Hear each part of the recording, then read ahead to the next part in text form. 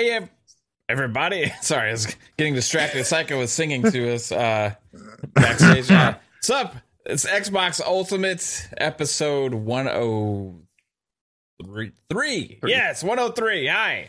How's it going? I've been scrambling trying to get this together because I forgot I was switching to Zoom for this show today. Pong Soul's on his way. He'll be here, and he'll be happy that we're on Zoom instead of using Restream, because that shit's been messing up quite a bit lately. But we are live, and we're gonna have some fun on this show. We got a lot to talk about.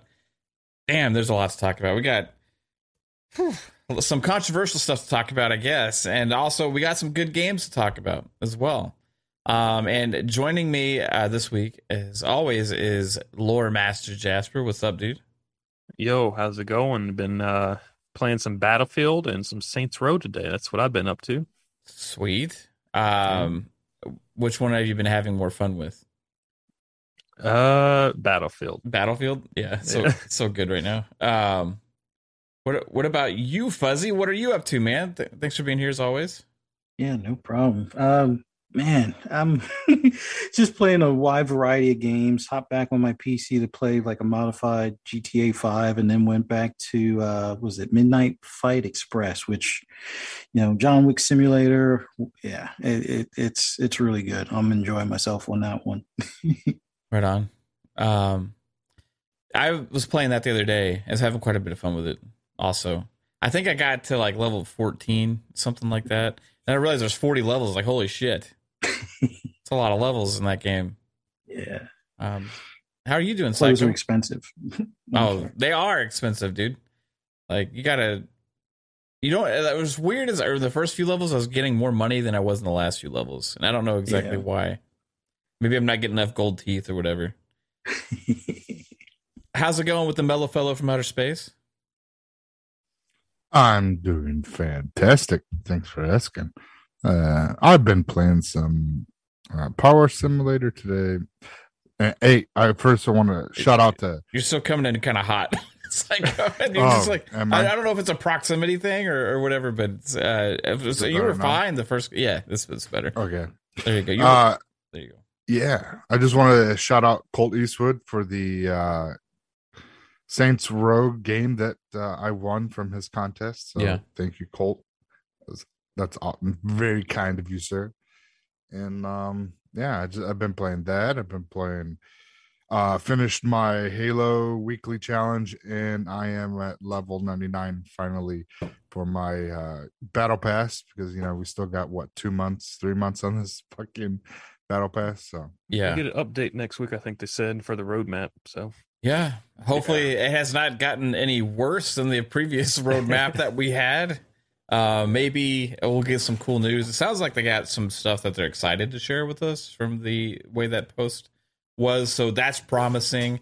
Unless we get like some announcement like late tonight or like on Saturday or something, or some random shit to get it out of the way before the updates next week, right? Yeah, that's how they do things sometimes. You know what I mean?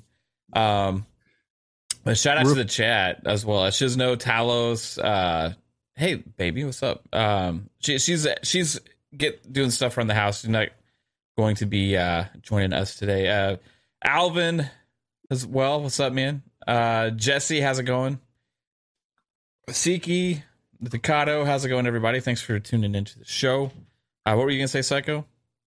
I was gonna say, did you guys see? I don't know if it was official Halo, but have you seen like the Halo Spartan armor cores that look like fucking like Gundams? Yeah, that's in MCC. That's they got that today, I think. What the fuck? Well, okay, cool. I'm glad MCC is getting fucking updates. Fucking shit. Hey, take over for a second real quick, bro. Okay, well, I guess we can keep talking about Halo. Yeah, Halo MCC, they've had a bunch of... They get like Halo 3 armor like all the time now. I think a couple months ago they also got new armor. And then before Infinite came out, they got a bunch of like Knights or whatever and Viking armor. I mean, it's cool and all that. It's, would like to see some of that shit over on Infinite, if that's the long-term game that Yeah, what's weird is like they're making Halo 3 like more like arcadey and casual than Infinite. Like there's like you can get a Fall Guys backpack in Halo 3 on MCC now. It's like they have Oh, backpacks and shit you can put on. It's like that's lame. that's like the shit you should be selling in Infinite if you want to get like a just stupid like microtransactions out there. Yeah. Yeah.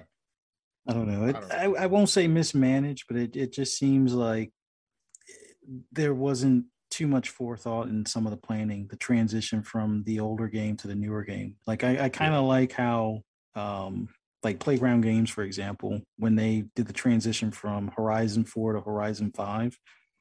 I mean, there was at least a 2 month period before Horizon 5 came out, before they started just going back and recycling the like season stuff. So there were no more new cars added. It was just a matter if you missed them on the first go round, they would now basically recycle like a year and a half's worth of the content. And then all of the focus obviously was put on, Horizon 5, which, given how old that game is, that was a fair enough, transition period for the two. So I'd like to see Halo kind of do the same thing. Yeah, most definitely. Because playing, being able playing through the this week's weekly challenge, you get that large, almost like machete chess piece that you get. Okay, because I think it was last week they had like an orange, like a burnt orange like color for your Spartan, but it was the same one as like a default one you get, and it's like it literally looked the exact same. People were like pissed off about that. It's like I do a week worth of challenges and I get the same color that's already default. Yeah, I've noticed that. Now I wonder. There's one that I have that it's like a burnt orange, but it's like prism. It has the like diamond effect on the visor, so it looks like it's like bumpy. So it has that texture look to it. So I don't know if that's the only difference between the two. But I get it. I mean, it's like, yeah, if it's the same color but it has like textures to it, cool. But they could be doing other stuff. Like, I don't know. I'm really, really hoping that season 3 they really hit it out of the park. Give us 3 months battle pass. Like, there's so many leaks out there right now that if they're like ahead on schedule, like season 3, we're gonna have so much content we don't even know what to do with. Like, there's a new creature single player that's leaked. Beam rifles got leaked. Spartan lasers got leaked. A new DMR that's like really far along. That's actually we've seen gameplay. There's new abilities that look like Valorant abilities. There's new like armor abilities and stuff. There's so much out there that's popping out this week. Just like if this all comes out with season 3, like it's gonna be a whole new game. Yeah, I know. It's insane. It's like they went from like 2 seasons of having hardly anything, and then if this is all to be come to fruition, it's gonna be like, okay, now we have too much content. Fuck, guys, too much. It'll be like the rebirth of Halo Infinite. You know what I mean? It'll be give it the launch that it should have had to begin with. Be honest with you, it might even be good for the game with the lack of huge first party games this holiday. Right, because people would be looking for something to play. There'll be some hype around the launch of season 3, especially if they have all that stuff. And it might generate this kind of like, hey, this is almost like a Halo like relaunch right now with Forge and co-op and all this other stuff that they could be adding. And then you get wasn't there like a custom game browser that leaked as well? Was that part of it? Or yeah, I think data mined like the where you do like custom game nights, stuff like that. I think, but yeah. So adding all that stuff in, it could be completely like, well, this is like a fully fleshed out Halo that we should have had at launch, but maybe even better if they really do this next season, right? I think they seem excited about whatever they're going to share next week. I really hope it's big news. I haven't even maxed out my battle pass yet because when I saw that it was a 6-month season, I was just like, I'm just going to kind of hold off and play more towards the end of the season to get my like juices ready and flowing, get ready for season 3 to get that excitement back. Because it doesn't take that long. If you play hardcore, you can really max it out in like a couple weeks, So because the thing is that with like I've been playing for the weekly challenges because there've been some pretty decent weekly challenges here and there. So like it went from I kind of barely touched it, and then lately, because of the weekly challenges, I've been playing a lot more often now, and it's been really great. It feels really smooth. don't I don't get the sense. I've been playing a lot of Tactical Slayer, so I have not seen that lag that we've been. I saw a terrible clip on that today. He's like, "Oh, really? Okay." Yeah, because I haven't really experienced it. Because I haven't like go around the corner and then die all of a sudden. I haven't had experience that, so they might have maybe tweaked it a little bit, but not too much. Yeah. I think you probably just got lucky with your service today, to be honest. Probably it could have been. It could have been really. I've been real lucky because I was like, oh man, I'm doing great. This is awesome. Yeah. Well, let's get started with the elephant in the room.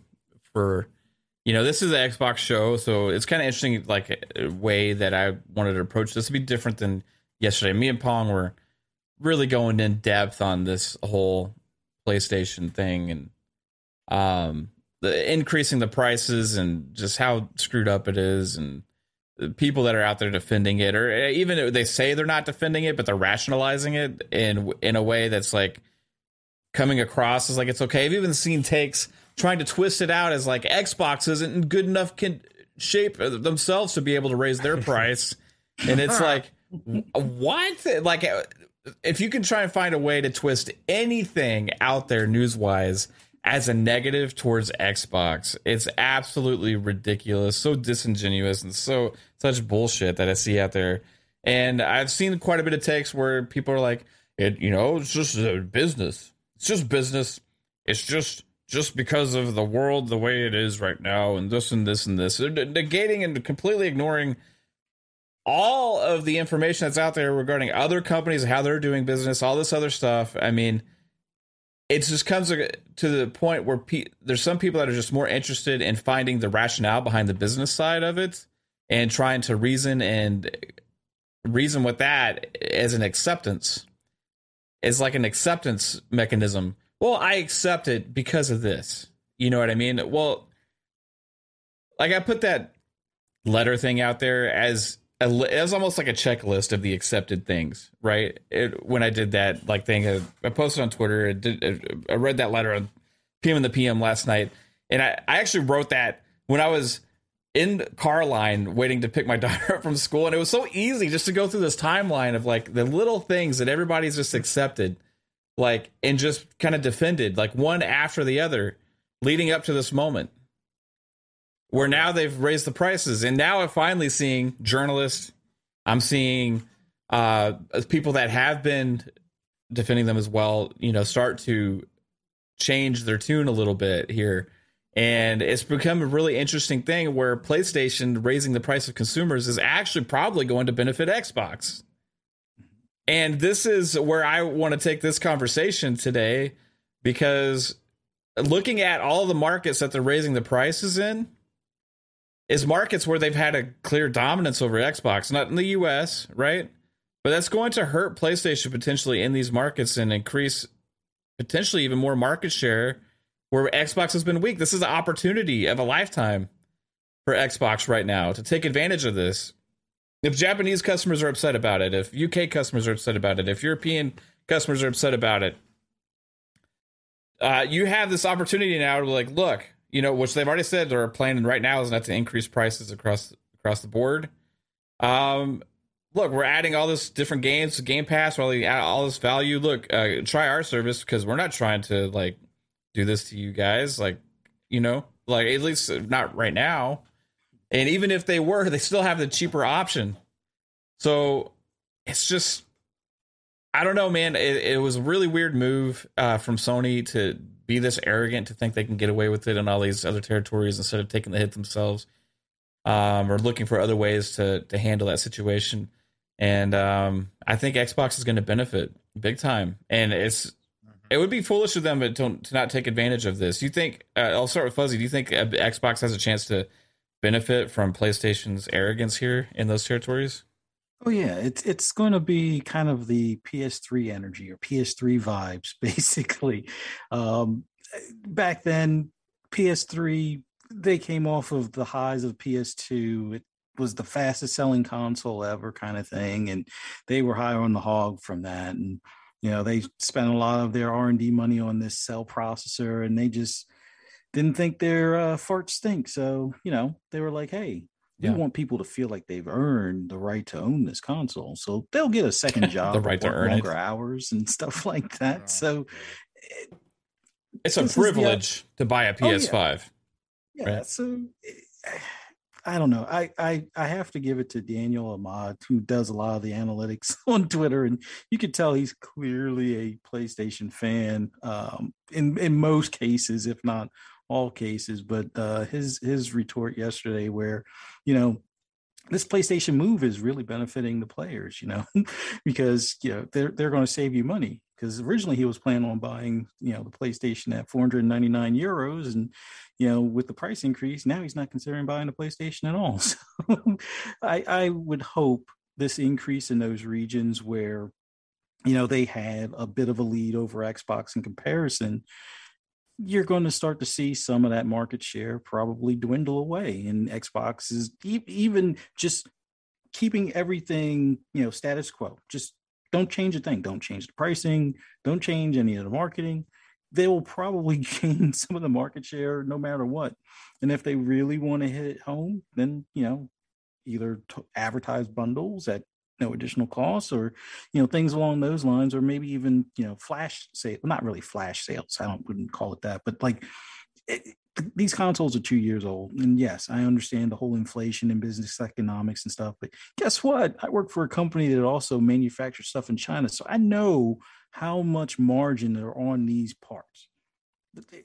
And people on Twitter, speculating on, well, it's like a normal thing. No, it's not a normal thing. This is the first time in console history.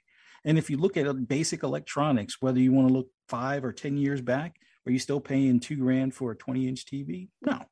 Are you even paying MSRP on video cards, which video cards for computers? Come on. Let's say, 6 months ago, you were still paying either MSRP or higher. Now, most of them are $50 to $100 below MSRP, if not even better.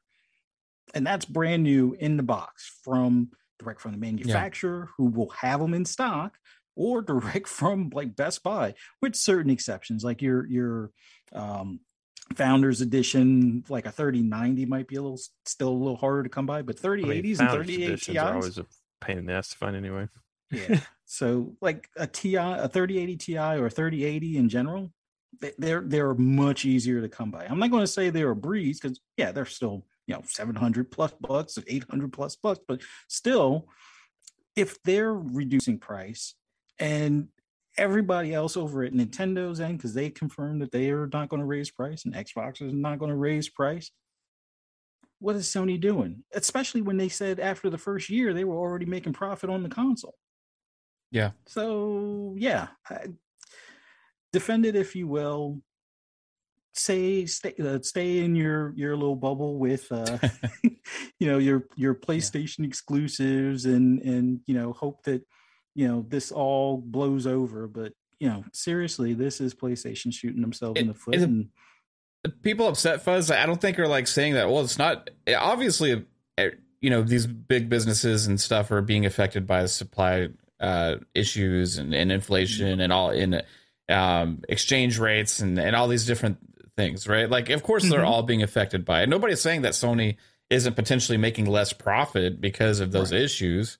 And I've seen all the defense mechanisms out there of trying to explain to people how the economy is actually affecting them. Well, no shit. Everybody agrees with that. Nobody's challenging the fact that they aren't hurting a little bit because of that, right? But hurting to the point where they need to actually pass that on to the customer is the point to where people should have an issue with, right? Especially after they raise the price of games in general. They're the ones that are kind of the leaders in that to some extent. And of course, 2K and a few others hopped on board. But if you've already charged more for the software, and your software in this industry is typically your loss leader to get people's foot in the door, so you hopefully squeeze every dollar out of them from future purchases. You usually absorb that cost. So if you want to continue to make the same margin, okay, raise the price. But bear in mind, if your competitors aren't doing that, you're probably going to find yourself not moving as many units, and they're going to have to do new estimates, and their stock calls might not be as favorable as they once were. So I don't know. The economy, yes, it affects them, but most big businesses, especially in the electronic industry, usually absorb that stuff. Yeah, especially in an ecosystem driven type of economy like that you have built within something like PlayStation, where there's other ways of making that revenue other than the actual hardware itself, right? These companies are used to taking a loss on platforms when they launch, and they're not even taking a loss now. So the fact that they're not willing to take on that themselves is just, again, it's like an arrogance thing within those markets to me. And it just seems to me, again, like that if Xbox is smart, they're just going to make sure they keep this in line with what they currently have, and then keep increasing the value by releasing more products into the services that they have, and gain market share in those markets. And that's the way that Sony will actually feel this. Now, are they still going to sell out of PlayStations there? Probably, but yeah, that's what I was thinking. Like, I don't know how much this is actually going to affect Sony, because like, if there's so few PlayStations, there's gonna be enough people that still want them. They'll just pay the extra $50 anyway. Well, that's what they're counting on. Yeah, right? The same people that buy a new iPhone every year they don't care about the extra $50 on a PlayStation 5 at the end of the day. They'll just buy it anyway.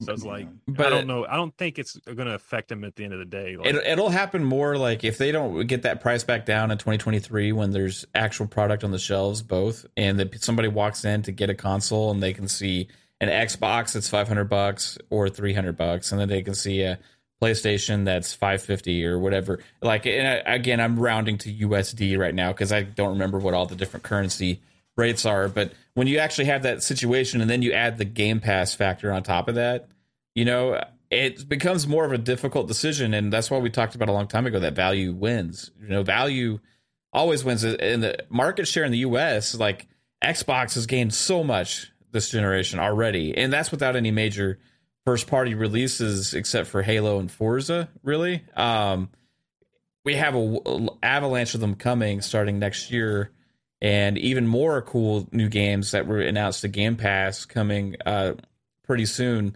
that we're going to be talking about on the show as well, that is adding a level of variety to the ecosystem that really didn't exist last gen. Psycho, like, is Xbox in position to take full advantage of this? Do you think it's going to benefit them with Sony's price increase? Well, I would hope that they would take advantage of this moment, because as we saw all last generation, any misstep the Xbox did, Sony was on top of it. That's a good point. And they were, and it hurt the Xbox brand. It really did. So, and I know Xbox is the nice guy, but you can do other things, like, like we were saying, I was saying in the DMs, lower, if you do like a holiday sale, lower your price $50. Now you're $100 cheaper than PlayStation, and that was the whole thing with the whole Xbox One PS4. Because the PS4 was $4 and Xbox One was $500, and then people were like, "I can get a PlayStation for cheaper." And when parents go this holiday, Black Friday, and looking for a console, little Jimmy wants, oh shit, I can get an Xbox, I can get a Series S for $250, bundled with a 3 months of Game Pass, and it's only $10-15 a month. For if he's going to play online, if he's not playing online, that's $10 a month, and has the access to all these games. So a lot of parents are going to look at that and be like, times are tough, and and what better gift? Like, it's almost to the point where it's an impulse buy. Like, the Series S's, I guarantee, are going to blow through this holiday season, and it's going to set records for Xbox with the amount of console sale. And we're going to see now with new subscribers to the Xbox, to the Game Pass, we're going to see those active user numbers grow too. So now it's going to be a healthy healthy console, with the fact of, we're looking at other markets. This is just America. Now you got other markets that are they're like Japan is upset. There are people that I'm not buying this console now, because it's not the fact that it just raised the price just by a little bit. It's the fact that they raised the price everywhere but America. And it for Sony, it says that the US market is more important than everyone else. And for being a Japanese company, that's kind of like a middle finger to them. And and they don't forget shit. And they do not forget. And they will retaliate with their wallets. And Xbox is doing great with getting a lot of these Japanese games onto their console, and we're even seeing a lot of the Korean games are coming over. So we're seeing a lot of games from the East on the Xbox now, and people are taking notice, and we're going to see a change. And everyone is, at least on the Twitter streets, they have a blind eye. They're like, oh, nothing's happening. Sony's going to have the dominance this whole generation. And I'm sorry to say, it's not like 2013 anymore. It's we're in a whole different generation, and it's going to be a whole different market when after this holiday season, we'll see who's the market leader. And I'm going to say it's going to probably more likely be Xbox for the majority of the markets out there because of this. In the US, it'll be like sooner than others. I mean, it's a lot closer here right now. And a lot of the other markets is still 2-1, 3-1 or more, right? In Japan, it's like 10-1 still, right? So as far as catching up in those markets, it's going to take a lot, but not necessarily as much as when you think about not necessarily having to rely on console sales as well, because if they need to get is people in the ecosystem, right? So even without the sales numbers necessarily for Xbox and other places, people might be willing to try the ecosystem without even buying a console, right?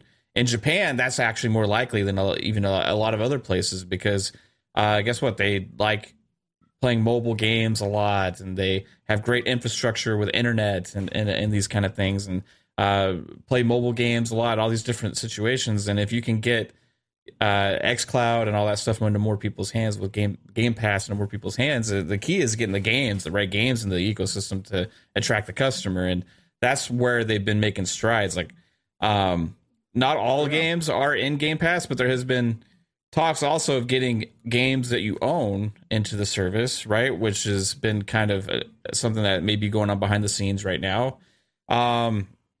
And if they can start doing that, that's going to help as well, because a game like Soul Hackers 2, right? I was just playing that, streaming it. It's not in Game Pass, right? But if you can make that accessible via the cloud and playable on all these different devices, it's going to help in those markets as well. And I don't think, even the PlayStation 5 isn't selling like hotcakes in Japan because it's so big, right? Like no console, like next gen consoles, like doing gangbusters in Japan. And besides, it's a small market in the first place, but it's an important market for a culture. You know what I mean? So that's the important thing with Japan. But like you also have all the rest of Asia and all these other territories where Xbox really needs to make some strides. And I don't necessarily know that focusing on hardware is the way to go, except for maybe the Series S, right? Is a good option. Besides hardware and stuff, you got the cloud infrastructure. I think is the Trojan horse into those markets for sure. Well, I think also it's like the PlayStation is never on shelves because it's kind of like at the beginning of the pandy, as Pong likes to call it, where everyone was buying toilet paper and you couldn't find toilet paper. That's kind of what the PlayStation is. Once it's on the shelf, people just buy it because they know they can resell it for like a profit. So like I think PlayStation just needs to get to that spot where they can have that on the shelf consistently, and then people will kind of Yeah. It's like they just won't keep scalping or whatever. I think that's their biggest problem that they have. Yeah, and that's the thing with like you were saying, Mav, with XCloud, we're seeing them bringing games that are not in Game Pass, but bringing games to XCloud. What was we just saw a game that was kind of announced, but not really. It was Elden Ring that it was coming. People were like, "Oh, it's coming to Game Pass," but we saw that literature that it's coming to XCloud. And possibly it's like one of those data mine things that like Xbox claims it was a Xbox is claiming that was like a website error or whatever, and it shouldn't have been there, just like a lot of the other games that people found, right? And that kind of led to some speculation that we're going to announce this at Gamescom because like there's a lot of people from that team that were going to be there and stuff. Turns out that didn't happen, right? So we don't know. Maybe it was an error, but we do know that at beforehand, Jason Ronald and also other people at Xbox, and even when they originally announced Game Pass and the vision for what it would be, would included game ownership and playing your library, not just games in Game Pass. So that's still a possibility, but don't know exactly what they're doing to work on it, but that they are working on it. That's all we know right now. Yeah, but once you get those games into XCloud, especially with like in the Japanese market, they have such great infrastructure with their data with cellular phones that they're beyond. They had 5Gs years ago before we even had 5G. That's how far advanced that Japan is with their cellular network. So to have an XCloud where they're on the go all the time, and that is like the perfect platform for a lot of these gamers. And you put the right set of games for XCloud or into Game Pass, and that's it. It's just going to grow, and you got to feed it. And that's where we're almost at that cusp where it's just getting to that point where they're going to have all these great games coming out constantly. Next year we got a ton, so we just got to find out what's the second half of that 2023, and it just to keep that progression going. And then and that's it. And you put the right games in there, and I mean, look at the games that got announced this at Gamescom. I mean, a heavily an East Market set of games that were announced, and they look gorgeous. Yeah, there's a lot of different variety, different than last generation for sure. We're going to get into some of that a little bit later too. Fuzzy, do you think that Sony would potentially reconsider this at all with the fallout that's actually happening on journalists? This is actually making big journalistic sites now with talking about the fallout and I even saw one of them was saying something like Sony may be making the same mistake that Xbox One did at the beginning of that generation. And are they going to suffer that same fate where people just lose faith in a brand? I don't think that's going to be that drastic, but these things add up, right? Like one thing after another, after another, after another, after another. It's okay. Yeah, it's okay. Yeah, I don't mind that. Yeah, at some point, that's like, shit, I can't keep doing this. Like people start to kind of second guess themselves about why the fuck am I defending this stuff constantly? And when there's something else out there that's not doing that, and I think at some point this could have that effect. Now, I think it's up to the competition to stoke that fire a little bit as well. Like y'all were talking about how PlayStation did that to Xbox last gen. You pointed it out. You took advantage of every opportunity that there was. Xbox is known as playing nice a lot to the public, and they may not do that kind of thing, right? But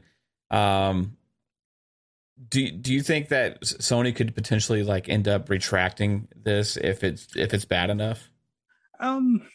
They could, but I don't think they will. I see Sony is that type of company where until things look dire, I don't Yeah. think they budge. Like the whole thing with the storefront stuff, it didn't go away after a day. It was like 2 weeks later and people were still talking about it. And I think that was one of those things where they were like, all right, we'll keep it. And then, they made it so, all right, you can still make purchases for the Vita and stuff like that. And when they extended the time frame that it was going to be live, people still didn't quite buy in droves like they claimed they would. And then they eventually closed it and people were silent about it because it was kind of like, all right, we listened. You didn't, keep your word on that you wanted to buy stuff. So we're closing it. But it kind of went silently at that point. PlayStation doesn't typically, do a 180 on anything. Yeah. The last one I remember is like, what was it, the PS3 and Vita store, that thing that they had where they were like, oh, yeah, we're still going to let those operate. But then I think they don't really still anyway. I don't even know exactly what happened with that, but I remember a retraction on it. Yeah. The deal was they were going to close it at a certain time, and then they held off on doing that for 6 months or so, I think it was. Right. And then the sales never really changed as far as people didn't buy in droves like they claimed they would. And they quietly closed it. Right. I think at that point, people knew not to say, hey, what are you doing? Game preservation. No, because they would be like, well, due to lack of sales or lack of activity, we're closing it. And it's the same thing with some of their servers for some of their games that may only be like a year or two old. I think like Gravity Rush is server closed, Rig server closed after a year or so. Drive Club was like after a year and a half. So anything that doesn't hit, right from the get-go gets closed down. I'm just waiting for them to make that announcement. Yeah. In my opinion, All-Stars. That's like probably the worst, not the worst, but that's not necessarily the best way for game preservation. The best way for game preservation is move your games you own with you to whatever the new devices are. Yes. You know what I mean? Because like there's only a finite amount of those systems out there somewhere. So like 20, 30 years from now, it's going to get less and less and less and less and less, right? So keeping those storefronts active isn't necessarily a huge thing for me. Now, like if you're talking about running online systems and all these kind of things, because that amount is dwindling and going to dwindle over time. But guess what? Like people are still going to buy new Xboxes, new PlayStations. There's still going to be access to this cloud ecosystem in the future and all that stuff. What about all the digital games you've bought? Be able to play them, except for the ones that can't get licensing. They got to figure that out as well. But that's one of the things that's kind of missing from that ecosystem right now, in my opinion. Yeah, no, I totally agree with you on that. And I don't think PlayStation's going to budge. I think if they had did this in the US, which I'm pretty sure there was like a committee within the walls of Sony that were like, no, we can't. No, we will lose our shirts if we do this in the US. So I think whatever 180 that they would have had to do would have only occurred if they did this in the US, and the amount of noise that would have probably, or the uproar from it. But since it's the areas where they already have I would say a substantial lead, but more of a lead than what they do here in the US. Like I think the market share that's in the US, even though it's like 22 million consoles sold to like 16 or 17 million consoles, I think it's more like 1-to-1 here in the States, and the UK is the one where they have more of that lead, and Japan is where they have more of that lead right now. But I don't think they could afford to do it in the US, but in those other areas, I think unless all of a sudden, like we wake up a month from now and, Xbox is on top worldwide or globally, then they might, try and do a 180 like, oh, we have more access to chips. We're going to do a flash sale. And but at that point, it might be too late. Did they say when this is going to take effect? Like, or is it already going to affect the price hike? I think they said like August 29th or something, or like the end of August. So if there's already stuff on the shelf. Yeah, if there's already stuff on the shelf, they're not reversing it. Yeah, exactly. So I think it's just a matter of they would have to lose in every market enough market share for them to even, take steps back. But I think it's kind of set in stone their fan base champion, paying for that premium experience, and now they're being put to the test and raked over the coals while doing so. So, yeah, somebody's going to say it fast. So in Japan, sorry for interrupting, but Japan and China, it goes in effect September 15th. Oh, okay. So yeah, if we're going to see it, then it's going to be in the next few weeks. Yes, Australia, Mexico, Canada, also September. So the only one that does not have an actual date is Europe and the UK. The only two do not have an actual date that says it goes into effect, but the rest of the world is September 15th. Yeah. So they have like 2 weeks to change this. Yeah, pretty much. Yeah, that's nuts, man. It's just crazy, because you damn well know if Xbox decided to do this instead of Sony, there'll be an uproar. Media outlets will be out there. Oh yeah, Xbox is back to their old tactics. Xbox wants it, and now to hardly see. I mean, we are seeing some media outlets coming out and saying, this is not good. It's just you wish to see journalism keep the same energy with everything, so if one does something bad, then call them out. Don't be like, oh, it's okay, everything's gonna be fine. A lot of these journalists, Psycho, they're trying to keep good with like those brands, I think, almost. You know what I mean? Do you feel like that? Like, PlayStation scratches their back, they're trying to scratch PlayStation's back a little bit, Yeah, but what does that benefit? It doesn't benefit the customer. It benefits them for their own well-being. And why? At the end of the day, as customers, you're gonna look, and you're not gonna believe anything that these journalists really say. Well, look at the headlines that we've seen even from the Phil Spencer interview. You can't even look at these websites or any of these gaming journalists and take them seriously anymore. The only ones reporting on this in the just a real way, not defending. They're just going out there and saying this is what is happening, right? And that's places like The Verge or certain things like that. They're not really doing opinion pieces really on this. They're just saying. I mean, that's been like that for over 10 years at this point. Kotaku's it's just the opinion pieces all over the place on most gaming journalist websites has gotten out of hand. But that's all with all journalism, period. Regardless, you got political journalism is the same way. You got all this different kinds of journalism has just pretty much gone to the shitter about opinion pieces instead of just stating facts of what this is news today. This is what happened today.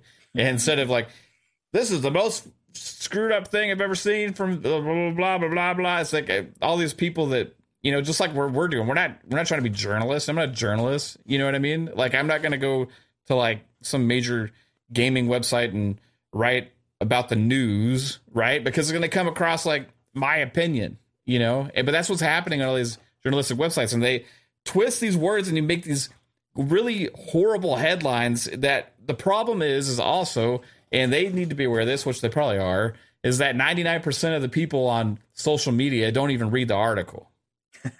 They just see the picture and see the headline, and they think that is what is the news story, right? Is Phil Spencer a racist because he won't allow exclusive games on his console? It's a random, random stuff like that. Phil Spencer sees opportunity in NFTs. I saw that at GameSpot, and I'm GameSpot? I used to get read that GameSpot stuff all the time back in the day, and that simple thing. If anybody watched that Phil Spencer interview, we completely know that line is complete horse shit, right? And you've seen a lot of opinion pieces come out. There's this other stupid ass journalist that I see that posts a lot of opinion pieces on Twitter that makes a lot of comments pro PlayStation, negative Xbox all the time. And it's blatant fanboyism. However, they write for major publications, right? And they're going out there defending again PlayStation, but then making an opportunity to slam Xbox in the same post about defending the PlayStation price increase. And it's how are these people actually behind journalism when it comes to gaming, right? Like, it just doesn't make any damn sense. The news gets lost in all of this, and the people's actual opinion gets lost because of the fed of misinformation that is out there. And it's like a huge problem with just media in general, but like within gaming, it's become so apparent and it's so obvious. But then you think it's so obvious and you think it's so apparent, but then you see somebody retweet it, be like, "Oh, this is horrible," right? Like, no, did you read the article or did you even click on it? No, I'm glad you didn't, because it's clickbait. Never share that shit again, you moron. Like you see that stuff all the time, and I feel like certain people that have these agendas just use this stuff like this as a way to stoke it, right? Yeah, for sure. To get their opinion across, or their console war bullshit. And that's the thing that I don't like. Like, it's just like the same bullshit. Like, even with the price hikes of the PS5, people start bringing out shit that happened like 5 years ago. It's like, yo, like, I get it, but we don't need a dog. We don't. Yeah, it's like it. Yeah, they increased a price for something, but that's, come on, guys. It's like, we don't need to fucking add false information just to, but Sony sucks. Like, we know that they're not consumer friendly right now, and it's just blatantly obvious. If you've been around this generation, you've noticed that Sony has not done things that it benefits the customer. It benefits their pocket or their shareholders. That's pretty much what is going on. And it's, I don't know if I just don't know if Jim Ryan is fighting with the execs at fucking at Sony, and there's just like this stalemate. So like, fine, do it, and you see what happens. And then we're gonna see Jim Ryan's gonna come out and like, they're gonna retract what they said or what they are doing, and they'll do his way and see, my way's working, until it's just weird what Sony's doing this. Like I stated in a tweet, I was like, what is Sony doing this generation? Because they're not consumer friendly at all, and they're not looking out for the gamers. They're looking out for their pocket, and people that champion that are fucking weird. Sorry, you're weird. Yeah. But the weird thing, so first off, like, I expect all these companies to look out for their bottom line 100%. That's what they're in business, right? But there's certain situations that happen, right, when they got to make a decision. They got to make a decision on how to handle this situation. Okay. Well, the inflation is so crazy right now. It's like historic and stuff. Now, obviously, we're going to get through this. You know what I mean? We're going to take a hit here. So what do we do? Well, we can do this. Option A, option B, option 3, C, whatever. Let's take the easy approach. Go up. To everybody? No, just the ones we know and get away with it.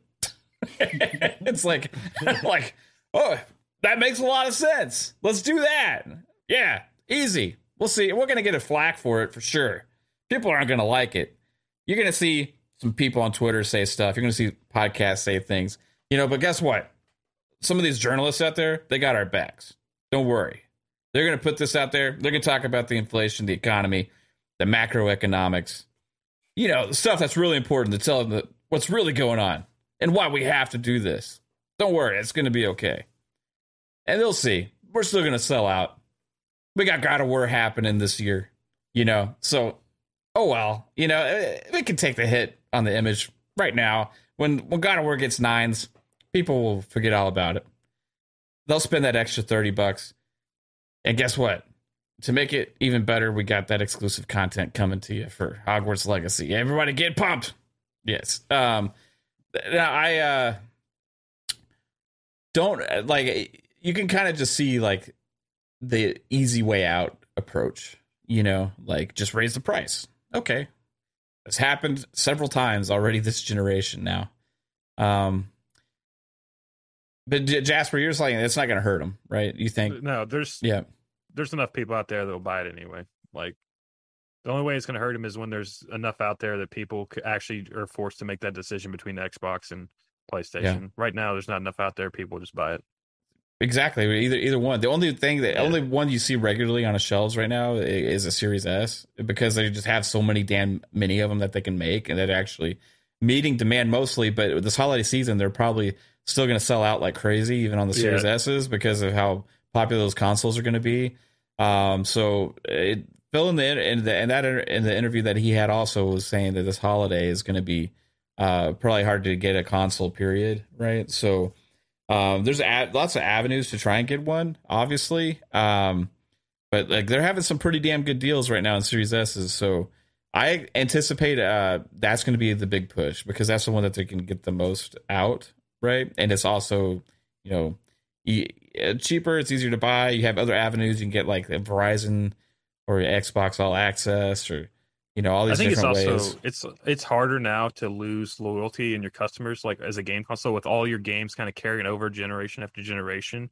Like, once people start building their library and they can just go to their console and say they have 400 games, they're like, why would I switch? I'm going to lose all of that. Like, it's harder to like get people to switch now. So I'm just not sure how much it's actually going to hurt PlayStation at the end of the day. Yeah, I think the best way it would hurt them is the image and people speaking up. But there's too many of those big defenders out there. Like, now I've seen some, like I said, I've seen some articles taking the other approach now, actually come out with a negative take, and that's why I was asking: is there a possibility they could retract? Because if there's enough of like the big time journalistic that's going to get into the casual household, and people start seeing like, oh, PlayStation's doing bad things, it just gets in the back of their brain. You know what I mean? Once something gets a certain kind of image and connotation with it, it's hard to erase that. It happened to Xbox last gen. It became the lesser thing. It became like the thing that is trying to do DRM. It's trying to do like more expensive, less powerful. Like, certain taglines got attached to it that was in the casual audience's brain that can't see past those things, right? And PlayStation, unless they have those things attached to them, like, that's not going to really affect them. Now, the one thing that you could say might start to affect them potentially is, if you see a lot of these websites and a lot of people speak on it, is value is not as good on PlayStation as it is on other systems, right? Value, they keep going up. They keep making it harder to buy things. They keep making it more increasingly expensive. And in times of economic recession, where competition is doing things to make it easier for people to get into the ecosystem, and the more one keeps doing the opposite and one keeps doing the worse for consumers, then people might start to be like, that's more expensive, and the other option has way more value. That's the way it could hurt them, but we'll see. I don't know. Like, they have such a strong brand. Yeah, the only way it's going to hurt them is if they have consecutive years of negative news. Yeah, but like at the same time, like, they can put out like stuff to distract people. Like, look, we got a fancy new controller. Like, PSVR 2 announcement coming soon. So they'll put stuff like that out to like be like, look, we're doing good things now, to kind of like get you to forget about that negative news. Like, it takes consecutive years of negative press to actually change that mindset. And they've got a show coming in September, probably, right? That's been rumored heavily, and they're probably going to have some awesome stuff at that show. And all of this negativity right now is going to melt away with whatever they showcase there. Probably depends on what they showcase, because all we know from what they have right now is just Spider-Man, Wolverine, and God of War. God of War's coming out, so we know that's if the PSVR 2 is $600, they're going to take it on a shitter. But that's true. Yeah, that's the thing. That's it. So if people will go back and look, 2020, it was just. Sony got a little bit of flack, and then 21 they got a little bit of flack, and now they're getting flack again in 2022. But they've also had strong positives this year by buying Bungie and stuff like that. So it's like, buying Bungie, but they're staying multiplayer. So it's like it's positive, but it's like as a if you're coming into the system, you're like, well, Yeah, but it's going to be multiplayer for Bungie. But at the end of the day, when it comes to like parents, they're going to look at their wallets, and they're going to look if they're going to buy their kid, like little fucking Johnny is going to get a fucking Series S. Johnny now, okay. Yeah, it's Johnny this time, and because he's going to get a Series S because the parents are going to foot the fucking bill, and that's what it is. It's just this, and if they see that I'm not PS5, they're $70 games versus 60, or if you get the Game Pass, it's just a $10 subscription fee a month. So parents look at them, yeah, if I spend $190 a year for the $10 Game Pass, or I'm like, or for the Game Pass Ultimate, so they look at the things and they're like, for a parent, guess what? My kids want fucking a console because they're getting that age now that they're like, hey, because my daughter's like, I want a PS5. You hand him a Switch. I laughed at them. I laughed at her. I'm like, yeah, no, you're not. I'm like, if you got a job to pay for these $70 games, because I can't foot you $70 games all the time. And I was like, I'd get you an Xbox, a Series S with Game Pass. And she's like, no, but I'm working on that. Yeah. I'm working on that. So we'll see. Yeah, this is a brand connotation is so strong. Like it's just that brand awareness and like the cool thing. That's what Xbox had in the 360 generation. They lost it in the Xbox One. They're getting it back, right? But they're also like they're becoming more known as the family thing. You know what I mean? Like that's less edgy, right? At times, but I think that's going to change too because we got some interesting games coming. That are going to be part of this ecosystem that's maybe going to surprise some people, right? And that we've seen at Gamescom and stuff like that, where it's like, okay, well, you get these crazy games and these services too. It's not just about your typical shooters and stuff like that. So I think that Xbox is gaining a lot of traction this gen, and you can see it with the market share. They're just gaining market share like crazy, right? So yeah, I just want Xbox to get some grit when shit like this happens with with the price hike. Man, would it have been? They did come back and say we're not raising our prices, and then Nintendo came out and said, "Yeah, we're not following Sony either." So you got two of the major three are not raising prices. So they left it open in case like the things get worse that they could for sure. But they said right now our price is still this. You know what I mean? So yeah, I mean you can't if chips jump up. I mean now you're at a point that it's like how much of a hit can you really take versus so it's one of those things. Yeah. Shout out to Alvin. Hit us with a $10 super chat earlier. He said, some of my savings from snagging a PS5 early. So thanks for this, considering some of your PS5 savings. So appreciate that, Alvin, the $10 super chat. Yeah. So speaking of, let's get into some of this because I was thinking about this a lot. And one of the things that was a big advantage for PlayStation last generation was some of the types of games that they've had on their ecosystem that Xbox didn't really have, right? They had some, but they didn't really hit, and they kind of stopped coming out on the platform. Where on the 360 generation, there was a lot of variety of different kinds of content. For example, I was just playing Soul Hackers 2 before we went live. Atlas is now on Xbox, right? Crazy. Yay. Then also we have games like were announced at E3 and now at Gamescom is coming to Game Pass day one. And that's games like Wolong, Fallen Dynasty, and Lies of P, right? Both games that really we didn't get a lot of last gen, if at all. We got Dark Souls, was a Souls-like. Neo skipped Xbox. The Demon Souls game skipped Xbox. Bloodborne's wasn't on Xbox. So there's a lot of franchises that were in that Souls genre that just didn't come out on Xbox. But if you go back in the history of Xbox, like there's games in that same mold before. You know, you had the Ninja Gaidens and stuff like that were really hard and things, and had a lot of Japanese flavor and stuff like that, right? The old likes, yeah. But now you got two extremely highly anticipated games. I've seen a lot of PlayStation enthusiasts that are really like these Souls games and Japanese games really start talking about some of these games that, guess what?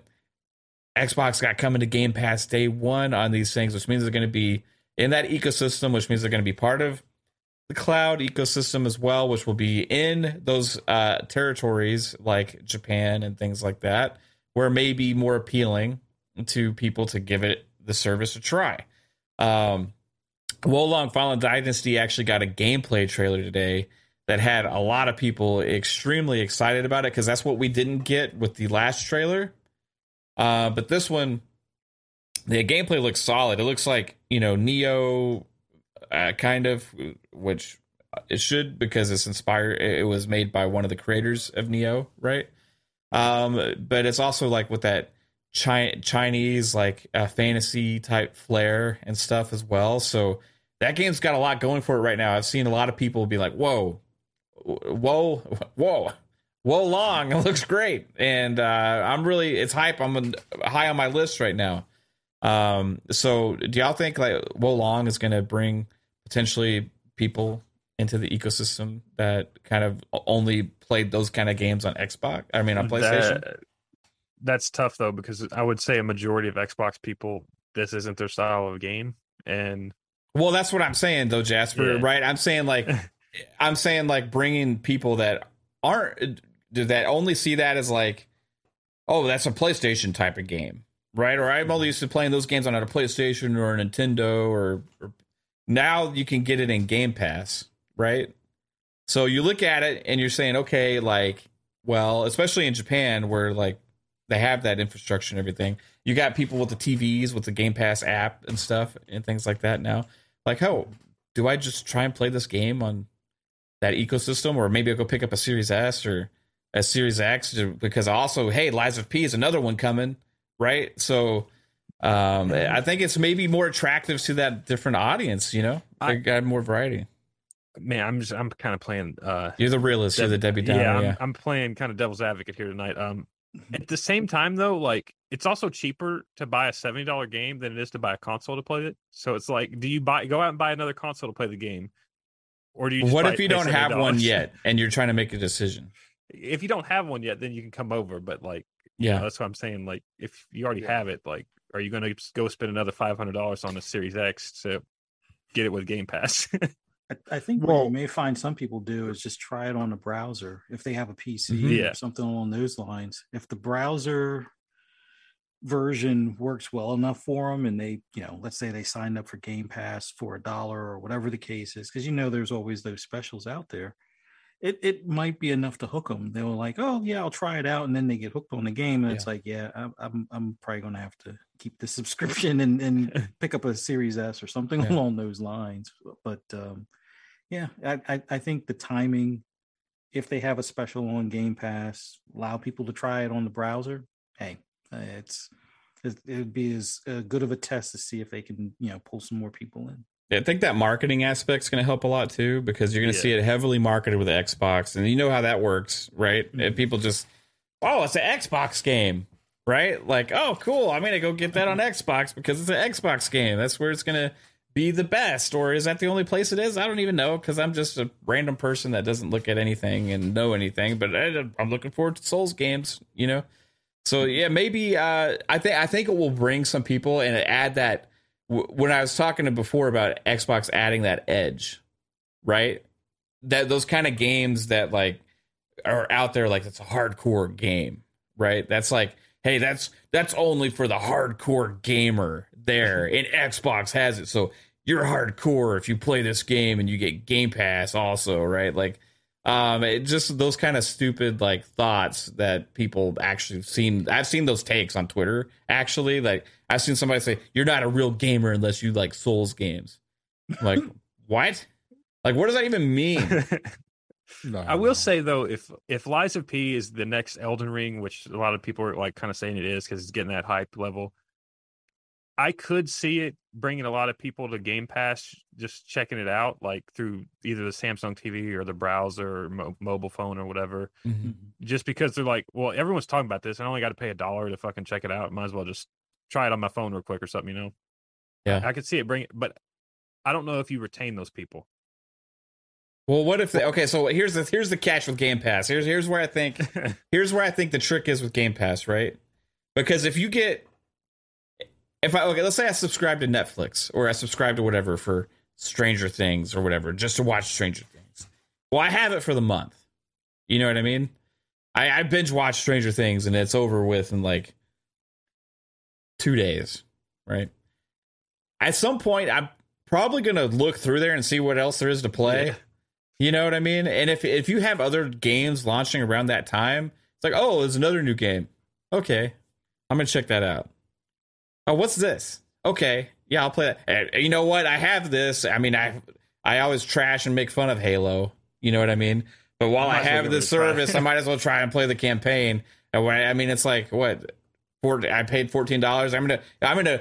You know what? I'm gonna destroy Xbox and make them so stupid for giving me all these games for $15 that I'm just gonna go and play all their like big time franchises and just unsubscribe to the service. And guess what? Like, oh, maybe you actually like these games. You know? Oh shit! And then they got this other thing coming. Like, oh well.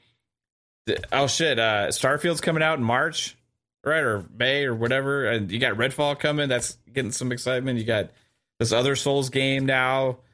Man, maybe you know what? It's only $15. You know, I'll just stick with it because you know what I mean. It's like a good value, right? I mean, that's where I think they could make waves, and that's why they're targeting these different kinds of games as well to bring to the service because you need to have something for everybody, right? And once you get somebody into the ecosystem, it's hard to stop playing games on Game Pass. It really is. Like I've seen people like I'm unsubscribing from Game Pass and never use it. I'm like, really? Like, okay, that's cool. Like you don't. I mean, each their own. But for me, like I'd never run out of stuff to play on Game Pass. You know. But I mean, like I don't have a PlayStation, but like I kind of put myself like, if I was good to go to PlayStation and to try their service, like I don't think I would stay for it because like my primary device is an Xbox. So if someone's primary device is a PlayStation, there's no reason for them to just keep Game Pass going because they primarily play on PlayStation. So I don't know. Right.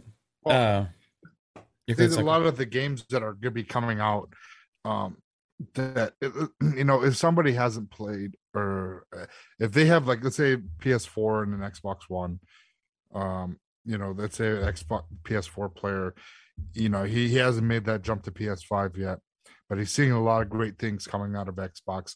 A lot of these games are going to that service, you know, and, you know, as a console will aside, you look at it and you're like, you know, I can get all these games. I'm only in it $15 a month, you know, and I can play on my TV because I have a Samsung TV. So he's now playing on his Samsung TV and he's like, all right, I'm really liking these games. Like I didn't think and then he goes and he's like, you know, then he saves up $300, buys a Series S, plays that, and he's like, man, I really want to check out.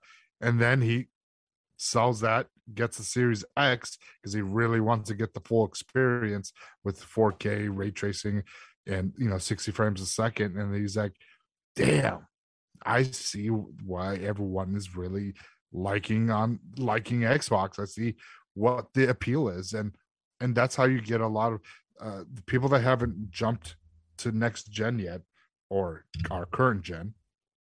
If you're still on last generation's hardware, a lot of people are just they're waiting for that set of games that just screams like, boom, you need to be playing over here.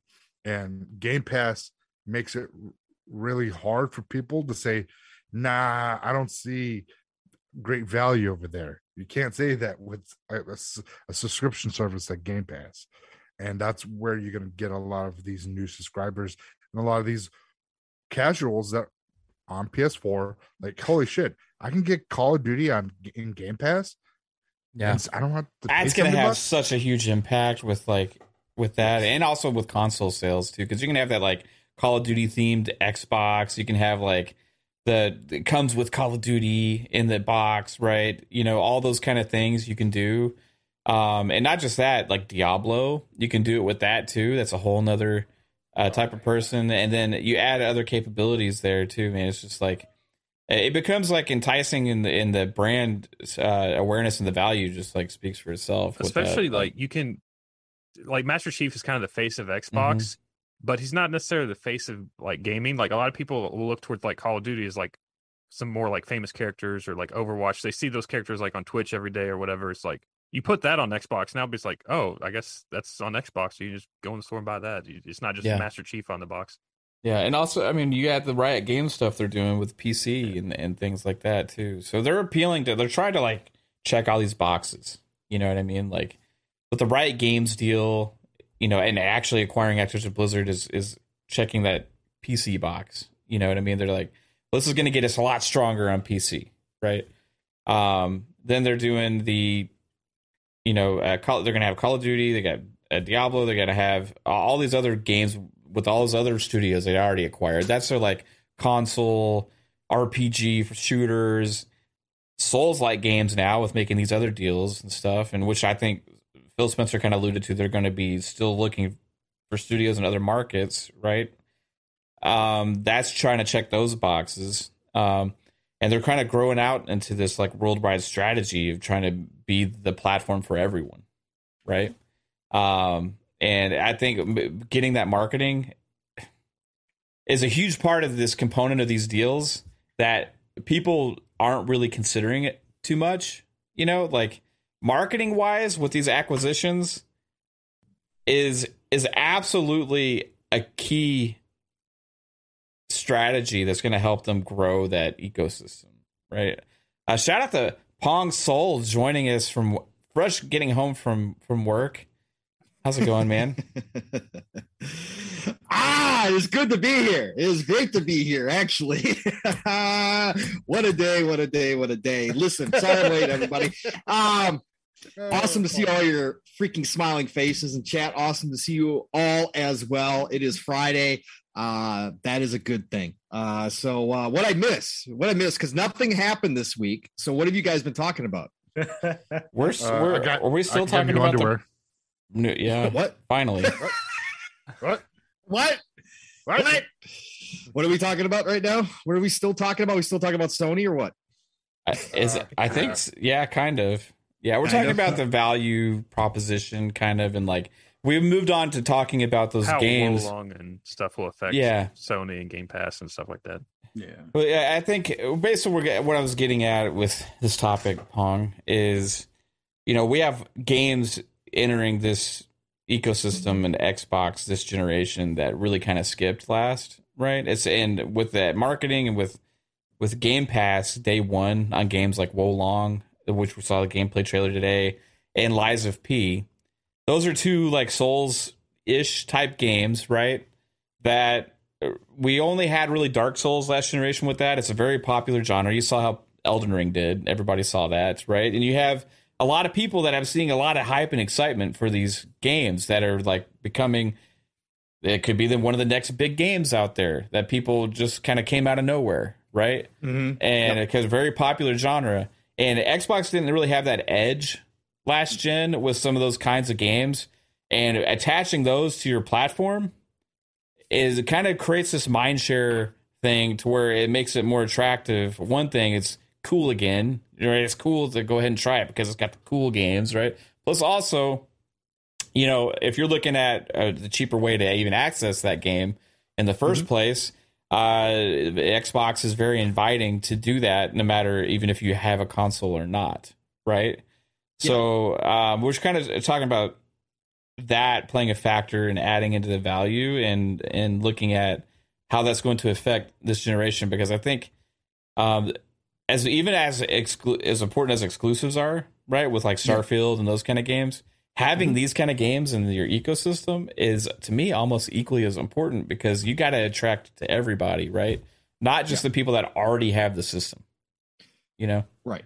That's what I was just going to say, was that I was going to almost say those exact words. What I was going to say is that games skipping your system is almost as harmful as not having exclusives, right? Yeah. And sometimes just because a lot of those games that are skipping your system is what creates a lot of diversity within your ecosystem. When people look at Xbox and say, like, I really like what Xbox is doing, but do they have this game? And when that no list becomes too long at some point, and they're all over on Sony's, a lot of those people are just going to choose Sony at the end of the day. But now you cut that down because now we're back to the 360 era, like where we not on the Xbox side, they're not necessarily getting third-party exclusives like they had during the 360 generation, but just having those games, those types of games that you were just talking about, Mav, the Souls games coming. Look, last night I just fired up an Atlas game on my Series X, a brand new IP from Atlas. I was playing it today before the show. I saw you were streaming that earlier. In Soul Hackers 2, coming to Xbox the same day it goes everywhere else. That's the kind of stuff that we've always talked about, even if this isn't the biggest fan base, because a lot of those people automatically went to Sony, especially last gen when Xbox wasn't getting anything.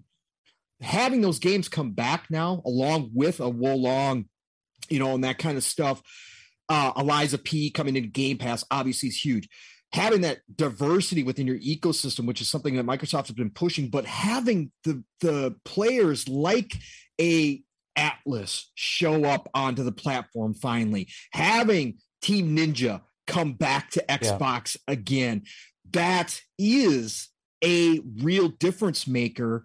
We may not think about it all the time that way, and a lot of people dismiss those things, but it does have an impact when people go to make these decisions. Yeah. And this generation is going to be much, much more even keeled when it comes to that stuff, because people can't afford to ignore Xbox anymore outside of Square Enix. And we saw what their profits weren't, right? We saw what was happening over there. Whereas the people who have come on board, Bandai Namco, are looking really great. They finally gave me my refund. I can stop saying fuck them. Did they? Yeah. Nice. Yeah. Back to Bandai Namco. Yay. Holy shit, Jasper. Congratulations, man. That's huge. That wasn't for anybody who doesn't know in the chat, Jasper's not talking he got like a $60 refund because he bought a regular game. No, this was for a collector's edition. This was what, two bills? Yeah. Oh my God, man. Thank you, Bandai Namco. Now Jasper's back on the train. So when you go to acquisition season again, Bandai Namco will be okay with Jasper. Yeah. But no, I think it is fantastic. It's a great point, Mav. It's a great topic to bring up because again, you got to look at it from that satellite view, that RTS view, as Steve says, to see that, because all the time we're hyper focused on AAAs. We're always hyper focused on first party. We're always hyper focused on exclusives. We're always doing that kind of stuff. And then when we get away from that, then it's the Call of Duties, then it's the Maddens. But there's just all these other games that add up to a big deal when you look at it at the end of the day, whether or not they're on your favorite platform or your platform of choice. It makes a big difference. So I think that is a great point to bring up for sure. Yeah, I think it's not. Here's the thing, like maybe some Xbox fans don't want to hear this or whatever, but like it's not just about the games that we already do like and we know that is coming to the platform that we're used to playing, that we know they're already making. They're making all these RPGs and first-person shooters and all this stuff and, getting all this awesome stuff. But in order to grow, Xbox needs to make games that don't necessarily appeal to the people that are already own the systems and or invest in the ecosystem. They got us. You know what I mean? But they're trying to grow beyond that. And so when there's a lot of people that are like, who likes those games? Or like, why would they do that? Or like, the JRPGs, or like, who likes JRPGs? Or who likes nobody those games? Xbox plays nobody JRPGs. Nobody at Xbox plays those games. Why would they make those? Because they want those people to buy an Xbox, or they want them to sign up for Game Pass, or they, without those types of games, you lose a market of gamers. You don't. The same argument we had yesterday with the RTSs and stuff, Pong. It's like you got to foster that audience. it's one big buffet at the end of the day. And you may say, well, shit, today the buffet doesn't have chicken, or today the buffet doesn't have ham or steak, or whatever you want to say. Well, that's no big deal to me because I've already got what I need over here. But it might be a big deal to the restaurant that has that buffet that they're out, because there might be people that come to that buffet just for that chicken or just for that ham or just for that steak. And they might not show up that day once they find out that stuff's not there, right? It is a big deal. And it's an easy analogy because it just fits. It works, as Todd Howard would say.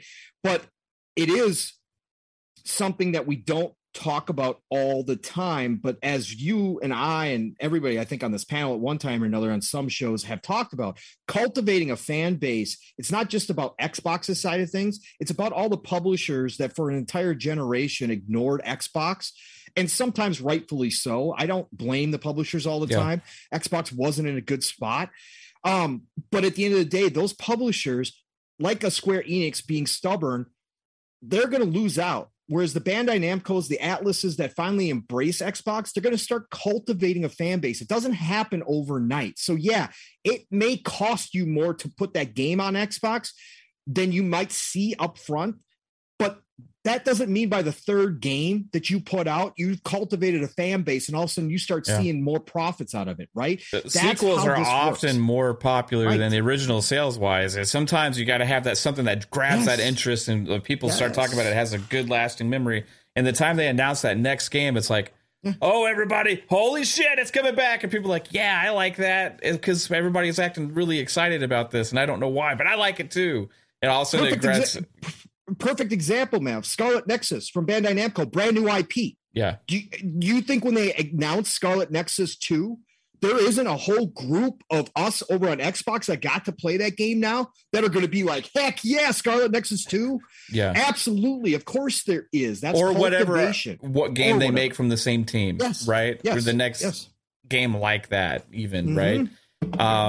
Same with like what PlayStation had. When Demon's Souls came out originally, it's like, what is this? You know what I mean? And it wasn't like the most popular game on the planet, but now this whole genre has been birthed because of this, and games like Bloodborne and it was turned into Elden Ring, right? Which is a phenomenon, right? Which is multi-platform, as you can play it everywhere, you know. But like they were doing a long time. There was like Dark Souls over here, Demon's Souls over there, or whatever, and now it's become this huge genre, and Xbox has missed out on a lot of that genre, you know. And to have these games now come over to the ecosystem, not only just be available on the platform, period, but to have marketing behind it, to have Game Pass day one as a reason to play it here instead of the other place, is extremely strong. And those games that people said, you know, Xbox doesn't have what I'm looking for in Game Pass, I don't like those kind of games, right? Now,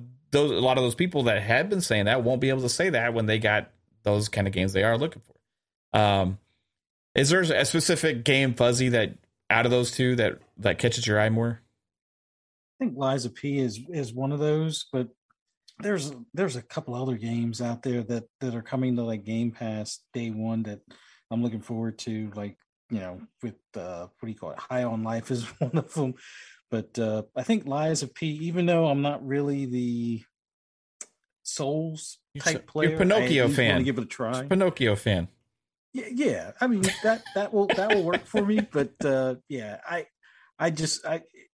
overall aesthetic of it, I just want to give that game a try. Like much like I did with Elden Ring, although I don't think I'm going back to Elden Ring, but at least to give it a try, because there are certain like mechanics with I guess the different range of weapons you can have for that one arm, or different abilities for that arm. Just want to see kind of, you know, what they have as far as, you know, things you'll be able to pick up and stuff like that. Over 1,000 different combinations for weapons, Fuzzy. Jeez. Yeah. So that alone will probably hold me home for a good bit. It's just that I don't want to bang my head against the wall if I have to, you know, reclaim stuff I lost from getting killed by the boss or something like that. But yeah, that game looks amazing. Yeah. And then you also have, I mean, another game that's interesting is something that's different for the platform. We saw it at Gamescom again, was High on Life. Yeah. Right? It's another one that's different. You know what I mean? It's a shooter. You know what I mean? But it's like it's a different kind of thing. That's like it's going to get a lot of attention when this game comes out. If for one reason or another, it's going to get some attention. It's already getting a lot of attention today. I was just going to ask, did you see people complaining already? And people thought that Conker would just slide on in and be fine. People are complaining about High on Life already. I'm literally underneath the IGN post today. You should have seen the comments. I went through the comments. I was shaking my head. We have become such a weak society. Oh my God, man. It's unbelievable. It's even worse. Twitter blocks that. Like, if you posted that video about the shootable kid. Are you serious? Yeah, I made a post earlier. Like, I wanted. It's not even a kid. It's 30. That's confirmed. It's a 30-year-old. Yeah, I know, but because of that, Twitter made it so you couldn't like or comment on whoever posts that video. So you have to quote tweet it to say anything. I'm like, Twitter, are you serious? Come on. Yeah. But hey. You could say all kinds of other crazy things on Twitter, but something saying fresh meat. You can post porn on Twitter. Jesus Christ. Exactly. Exactly. That game is definitely going to rub some people the wrong way, but you know what? I give them an E for effort for at least, going that extra, well, not really going that extra mile, but, sticking to like that same satire and comedy that they do for Rick and Morty, and putting it in the game. I'm going to be all for it. Can't wait, man. I knew this was going to cause a lot of controversy when I saw that. When I saw it at the Xbox demo, and I was like, okay. And then they immediately confirmed that, don't worry, it's a 30-year-old. There's no shooting kids in our game, right? They went out and immediately said that, right? But guess what? A lot of people didn't watch that. They're just seeing this clip that's shared, this shortened clip. And they're taking it out of context into what it is. And they're just assuming the worst, obviously, right? And they're like, oh, this is going to be a game about this only, right? And it's like... IGN had some extended coverage of that. And, like, you go and meet his mom and what they showed in IGN. It was fucking hilarious. I need to go... Like, the thing is, the people that saw the game or playing the game, it's all been positive, right? Yeah. It's all been extremely positive stuff. And people are, like, dying laughing, thinking this shit's hilarious, like...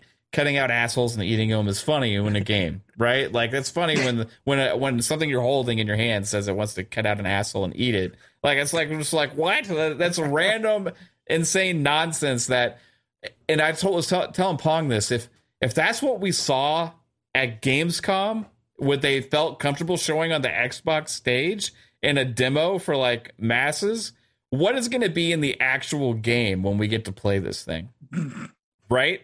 Like, that's why I think it's going to get a lot of attention, obviously, and it's going to be like kind of one of those like, oh, have you played High on Life? You guys got to check this out. It's another one of those games that's a little edgy that's going to bring some attention that makes it not just the typical, experience for Game Pass. Why do I get the feeling that when this game came through the Xbox offices that Phil and Sarah were on one side of the table and they were like, yeah, no. And Greenberg was on the other side, absolutely pounding the table, saying, I will quit if this game is not on Xbox. I just get that feeling. Yeah. It could be. It's interesting, man. Like, were you saying, Fuzzy? Yeah. No, I was going to say I would love to be a fly on the wall when they had that demo for the team, because I agree with Pong. It was probably somebody like Greenberg and a few others. Like, yes. I could see Stein. They'd be like, "Come on, Steineken, Jesus!" You see our memes on Twitter. Come on, this is perfect for us. Right. Yeah, I will say that's interesting though, because this company, like, originally they had Trover Save the Universe, and that was originally a PlayStation exclusive for like a year, and then it came to Xbox. Mm-hmm. So we're getting that flip again of more devs coming over to Xbox and kind of having a name there. A lot, yeah. That's a good call out, Jasper. I mean, it's not, and again, that comes with market share. One, right? U.S. is the biggest market, and they're really close in the U.S. and they have. Now, it costs more a lot of these publishers to skip Xbox than it does to like bring out the game on Xbox. Like, okay, what are we going to lose out on, right? If we don't do this, right? And you still see it randomly with stupid situations. It just makes no sense whatsoever. And there was a game recently that we were talking about that was announced for everything, and it's skipping Xbox. I can't remember which one it was, but. It's like, why do they even... Tactics Ogre? Yes, that. Right. Mm-hmm. Yeah. and it comes more with some reason Square, and the game before that did the company that did that before a lot was Atlas, right, as well. But guess what? That Sega Xbox partnership is showing fruits already. Sonic now, so. Yeah, I was just gonna say they own Sega now. So yeah. But Bloomberg, that variety, man, is night and day over last gen, dude. It's night and day, and they're getting something for everybody. Psycho, out of Wolong and Lies of P, did one of those catch your attention, or do you like those kind of games at all, or no? Oh yeah, both actually. The Wulong, when we saw it at E3, when I saw that and Team Ninja's logo came up, I was like, oh hell yeah, yeah! Finally, that game intrigued me a lot, and I was like, oh buddy, I'm gonna be hooked on this game. Lies of P, did not know too much about it until the Gamescom, and that looks very interesting. I'm like, because when you're like, it's a Pinocchio. I'm like, Pinocchio, but then when I saw the gameplay, I was like, oh, this ain't just like fucking Pinocchio. I was like, I don't know what I was thinking, and then until I saw the trailer, I was like, ooh, this is going to be interesting. They had a extended show at Xbox for that game, and they kind of talked about how the lies, Pinocchio is famous for lying, how that's going to play into effect with the game, what you lie and what you say in this game is going to affect how the game ends and stuff. And he said, there's a twist. He didn't say what the twist was, but the more you lie and stuff like that, it can change you or something like that. He didn't go into what the twist was because he didn't want to spoil it, obviously. But he said, look out for that when the game comes out. Yeah, that does sound interesting. Now, is Wulong is the one that had the meter where you the harder the better you do, the harder the enemies get. Yes. And the worse you do, your meter drops down. Yeah. That's a different take, and that is very interesting. So I just want to play these fucking games. That's all. Is that like an accessibility thing, trying to make these Souls games as hard as hell as they can be, but also as more welcoming for I think so, and there's no stamina in Wolong 2, which is a big win for me because I hate the stamina bars. Yeah. And so that's a big win. That's why Wolong today, after all the information came out, kind of moved ahead of Lies of P. I'm going to try both, obviously, again. Yeah. I think Lies of P might be 2 souls for me, but we'll find out. I like the idea of the weapons, and the story is fascinating to me. I want to see the story in that game. But Wolong moved ahead because I think it is going to try to blend that accessibility, but still give the hardcore players a reason to have a challenge, right? And I think that that's what they're going for here. That's why they're trying these different mechanics. You're going to be able to jump in it, all that kind of stuff. It actually gave me the feeling of more Ninja Gaiden when I was watching the action. It leans more that way. And I talked to Steele because I haven't played Sekiro, and Steele said it is a combination to him when he's watching it, and some of the stuff they said today, it is a combination between Sekiro and Ninja Gaiden, which they kind of mentioned before, but I like the more action style. So I think Wolong might wind up being my favorite out of these two for sure. Yeah. It looks fine. I'm playing the gameplay trailer actually on the stream right now, and again, and I've seen it.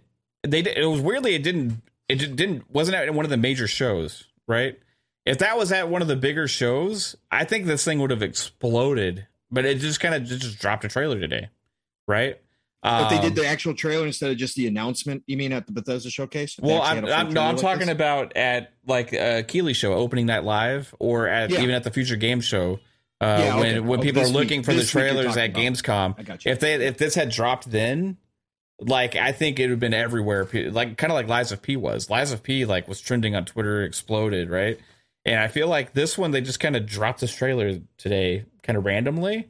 And I've seen a lot of hype about it. I've seen a lot of excitement about it from people that really like Souls games and like these action oriented games and stuff as well. And so it's gaining a lot of hype, especially because we didn't see gameplay the first time.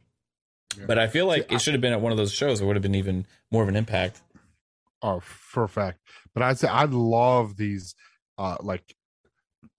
Chinese mythology style games, and I I've always been a JRPG fan from back from the Nintendo, Super Nintendo. I've always been a JRPG fan. So these games just Wulong screams to me more than Liza P. But like they're both coming in Game Pass. I'm going to try them, but Wulong is that it just takes it. And the same thing with the other game that was announced, where Winds Meet. Oh my god, Yeah, that's another one that I was just like, holy shit.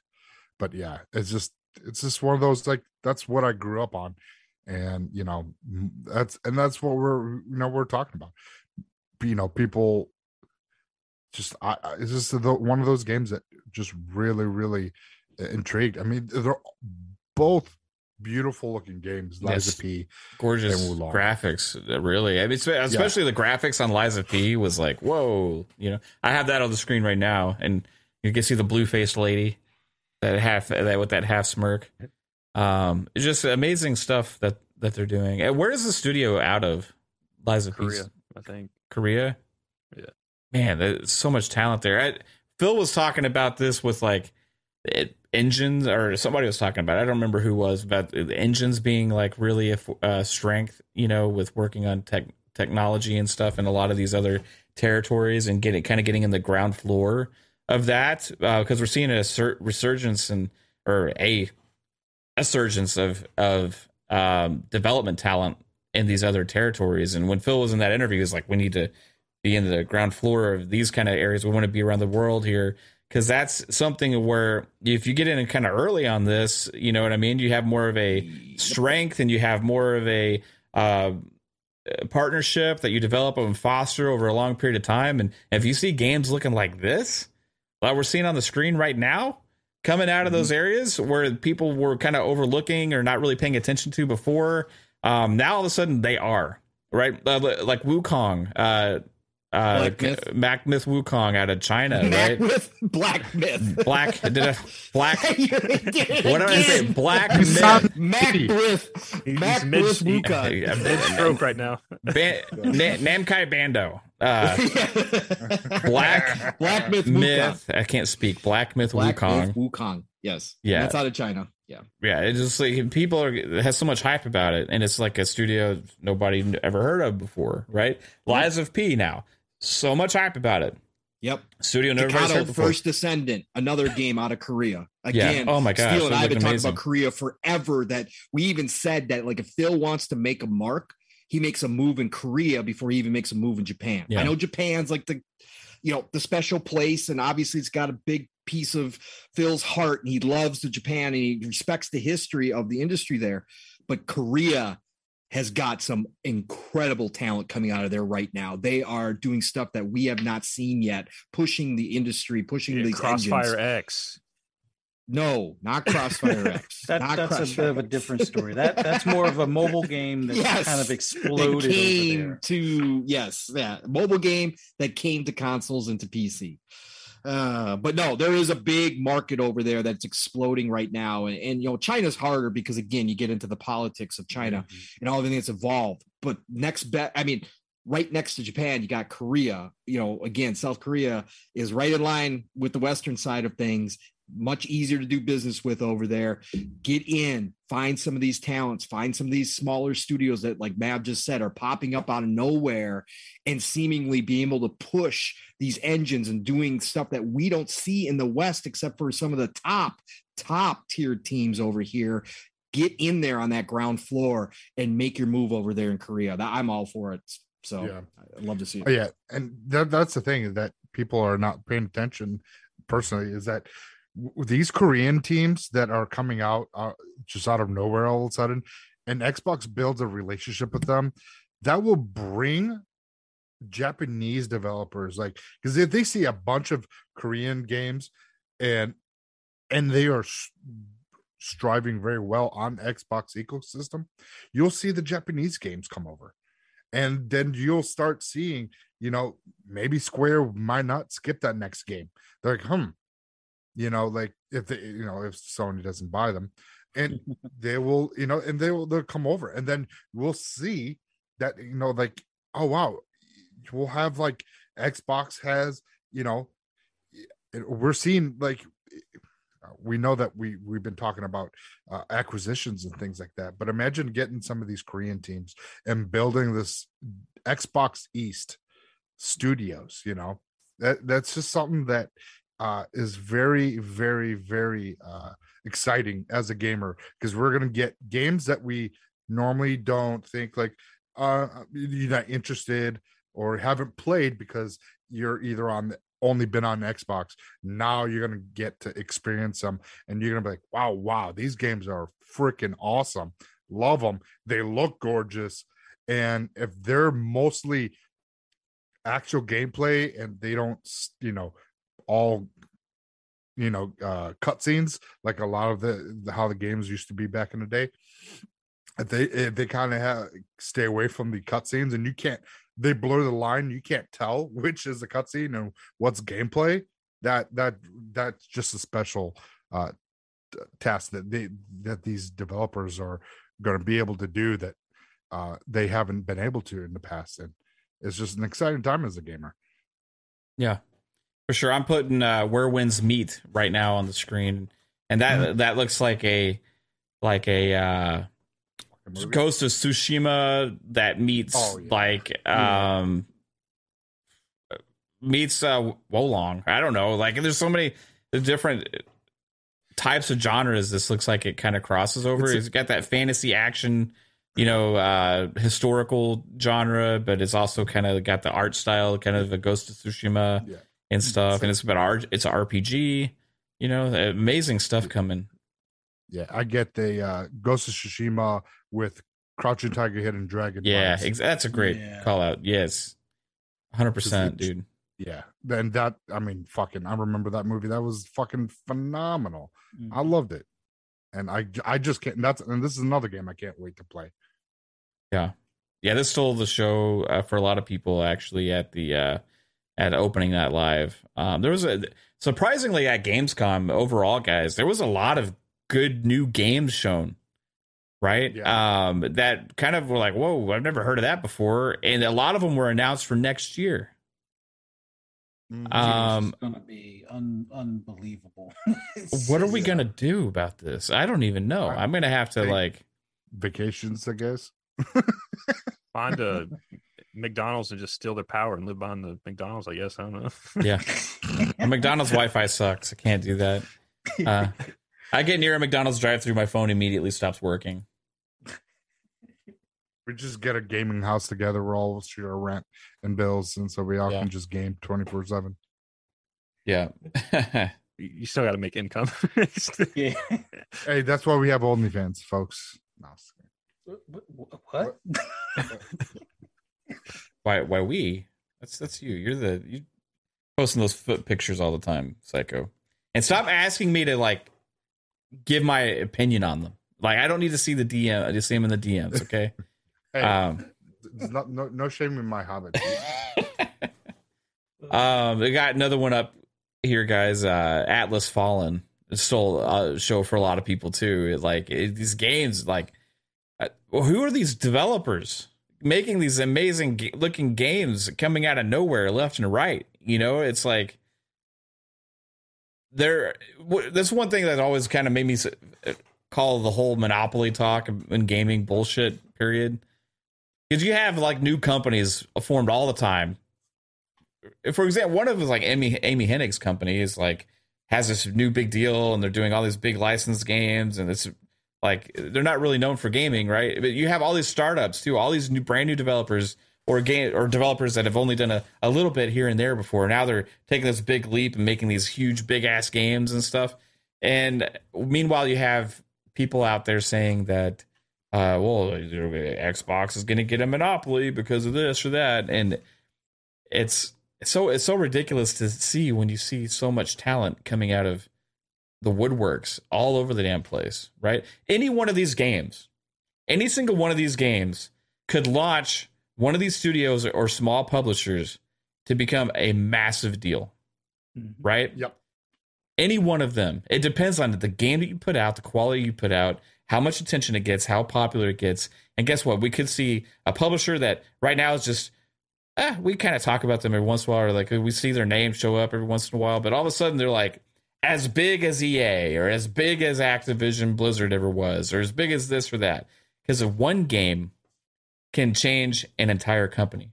And that's one of the things that makes gaming really special, because a small team can apply for like ID at Xbox or something, and get their first project off the ground with help from the studios and stuff. It's about the talent you put out there, the creativeness that you have. And then guess what? You make good money on that. You go bigger the next time. And then you put out something that gets mass appeal, right? And all of a sudden you're like this team of like 50 or something, right? Then you put out something that's really big, like next. And all of a sudden you're this massive studio, right? This happens all the time. It absolutely happens all the time. It's crazy. Yeah, we were kind of talking before the show where like how Activision got bought up and Embracer's buying a bunch of stuff up. There's a gap in like that's forming with publishers where it's so easy for a new company to come in and just fill that. Like we can see the next Bungie over the next few years or something come out. Mm-hmm. Oh yeah, and the same thing with Square Enix if Sony decides to buy them. Any one of these, Wulong or Atlas Fallen, any of these developers, Liza P could be the next Square, because this is a lot of these games are from what I believe are their first games, and just look how amazing they are. So to sit there, and that's why it's like, it's beloved franchises, like IPs like Final Fantasy and your Dragon Quest and things like that people love. But guess what? These could be the next Dragon Quest, Final Fantasies that could fill that gap for a lot of these, for a lot of gamers that, so it's just amazing. And this goes back to Psycho, right? To the accessibility to the tech and how the tech is changing and closing the gap between small studios and the largest studios in the world. And I think that shows here. Again, Liza P, for anybody who doesn't know, that's the team that did Blessed Unleashed. If you guys remember that game. Wow. That's the team that did that. This is their first single player. They didn't have like big multiplayer game, Blessed, which failed miserably out the gate. And they actually oh no, Pong. We lost Pong mid-sentence. He was making such good points. Do you want to finish his points, Fuzzy? I know he was making mention as far as like they did Blessed Unleashed, but yeah, any of these studios could step up and take the rings from any of the existing studios that are out there now. Like the whole deal with like even looking at like Xbox Studios, the guy, although this has a little bit of controversy in it as well, the guy that originally founded Undead Labs, after the deal, he left. We already know what the reasons were, but he went and already started his own studio. And, similar things have happened with people leaving or when EA closed, what was the one that did the original Dead Space? I can't remember the name of the studio, but those guys. Visceral. Yeah, the people from Visceral wound up starting their own studio, and that's the team that's making Callisto Protocol. So anytime there's this consolidation of these top tier studios into a particular publisher or platform, either some of the existing employees step up and say, hey, you know what, I want to do my own thing, or somebody else is like, hey, like you guys are saying, there's a gap, we're going to kind of fill that gap. Like if you saw the one guy that started started Naughty Dog, that was kind of like his whole deal was like not necessarily trying to make a game that's like a Halo killer or like a Forza killer or something where you target that specific game, but just kind of fill that gap. You can always go against it, but just have your own spin or deal to it. Don't just put like the bullseye on like the top dog. Focus on what you do best, but fill that niche, and you will probably draw people either away from that bigger game, or you'll create your own community around that game. And a lot of these studios have that capability. So yeah, nicely done.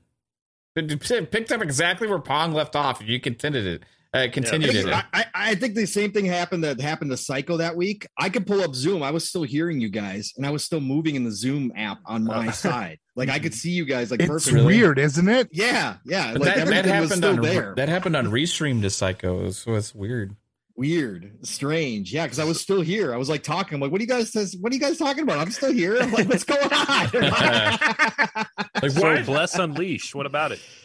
Less than leash. Yeah, no. All I was saying is that to all your points that you guys are bringing up as far as these companies, and again, Jasper, you brought up the fact that the leaving big holes that need to be filled, and these smaller companies could be the next, Activision Blizzard. Again, that's exact quotes that I always bring up from Jack Trenton, who did an interview. That's the exact same thing that he said when they asked him about this acquisition season and what he thought of Activision Blizzard being gobbled up by Xbox. And he said, it's great for the industry. It's great. This is a normal part of a healthy industry, and that there's the next Activision Blizzard could be one of the 10, 15, 100 companies, whatever it takes to fill that spot left by Activision Blizzard, could be the next one. That's how this works. And again, in a healthy industry, this is exactly what you want to see. But no, my point is that these smaller teams coming out of nowhere. We're just talking about this whole collection of games coming out of nowhere, seemingly from studios that we've never heard of before, looking absolutely freaking amazing. I mean, look at the upgrade Dead Island 2 has gotten now after becoming vaporware for a long time.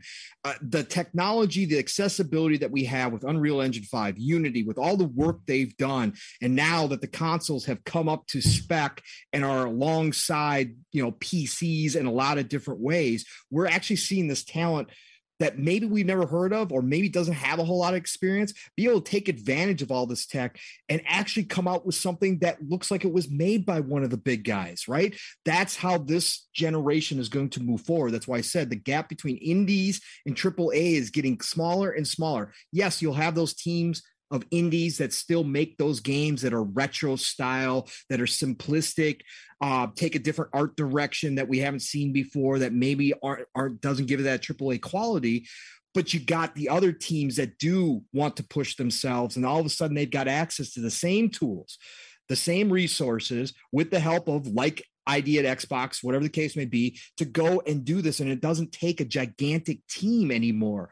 And so again, we're just going to see more and more high quality as this generation goes on from all different types of places. And that's why the emerging markets, like Phil was talking about in his interview, and making sure that they have a footprint in those emerging markets wherever they are throughout the world, is so important. It's why they started a startup studio to help people down in Africa, some developers down there, get up and running, because you just don't know where the next big thing is going to come from these days. And pretty soon, we've heard Phil talk about the cloud development tools and all that kind of stuff. It's going to be single gamers like you, me, Mav, Jasper, Psycho, Fuzzy, sitting in their houses, and all of a sudden have a great idea. And the tools are going to be so good, we're probably going to be able to sit down and figure out a lot of it, and maybe even come up with a game ourselves that gets published somewhere. That's how easy they want to make this, because, man, we are going to see some crazy good stuff coming out. It's like how everyone can just kind of like film a movie on their iPhone today. Yeah, like that's correct. What they want to get to. A lot of film, right, Jasper? Perfect example, right? We've seen a lot of movie makers start that way, right? The cameras have gotten so good on our phones that we can make small time little budget movies now, that before you would have had to have a gigantic camcorder, you would have had to have your buddy filming it, it would have looked like crap still, it would look like it's on a VCR tape.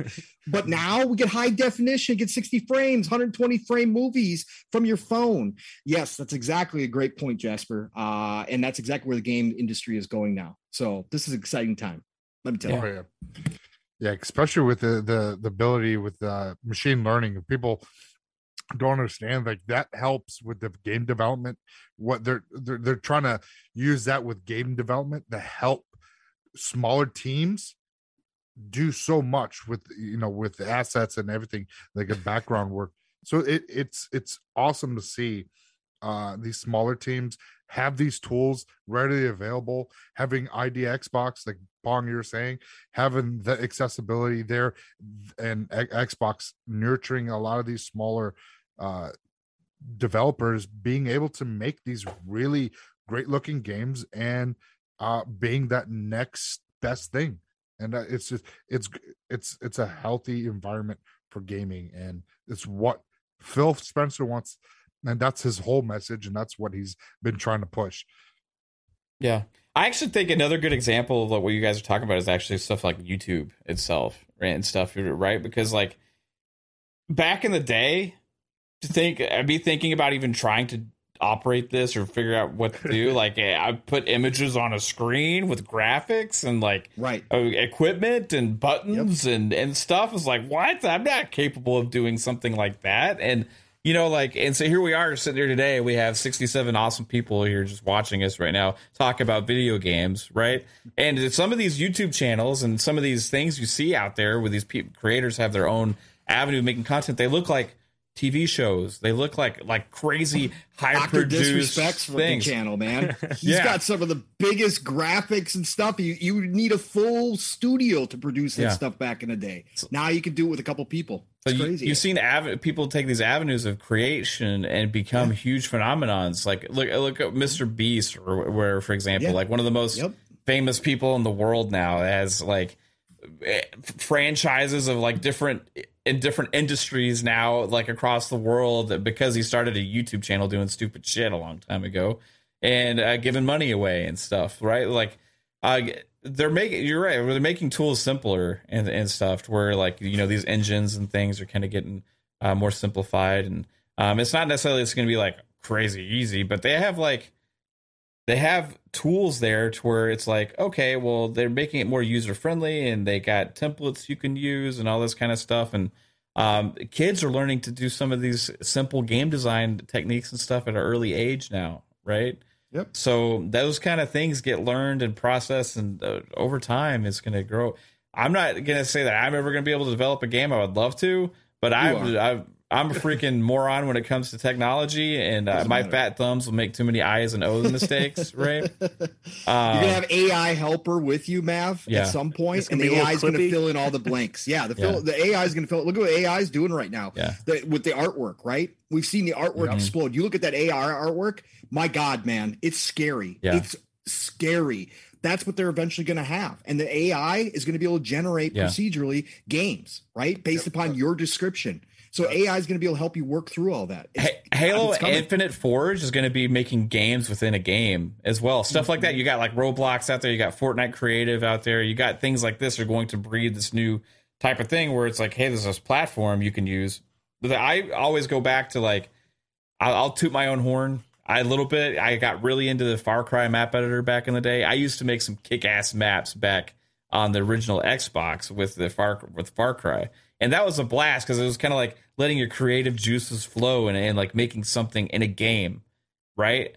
And those tools were simple, right? Those tools were simple. And that was back 20 years ago or whatever, almost. Yeah. So they can, obviously, with everything they're doing now, with all this technology, Unreal Engine 5 and all these other things they're doing, it is going to get easier and easier. And again, one game can launch somebody to become crazy popular, right? Look at Minecraft, Among Us, Fall Guys.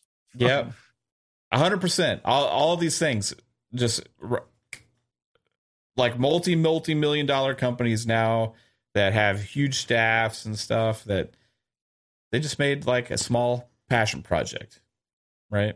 What were you saying, Psycho? No, I was going to just say that picture creator that Pong was saying, that's all machine learning, and that's the stuff that they're doing within games. So it's it takes a little bit of time, but after a couple of years, that thing, it's going to be insane how quick these games are going to be developed now, and we're going to see a steady flow of great quality games. And I mean, nothing's bug free, but you're gonna, they can, instead of taking the man hours from working on backgrounds and assets, now they're working on other things. So they're prioritizing what they're doing so efficiently, and we're going to see the benefit.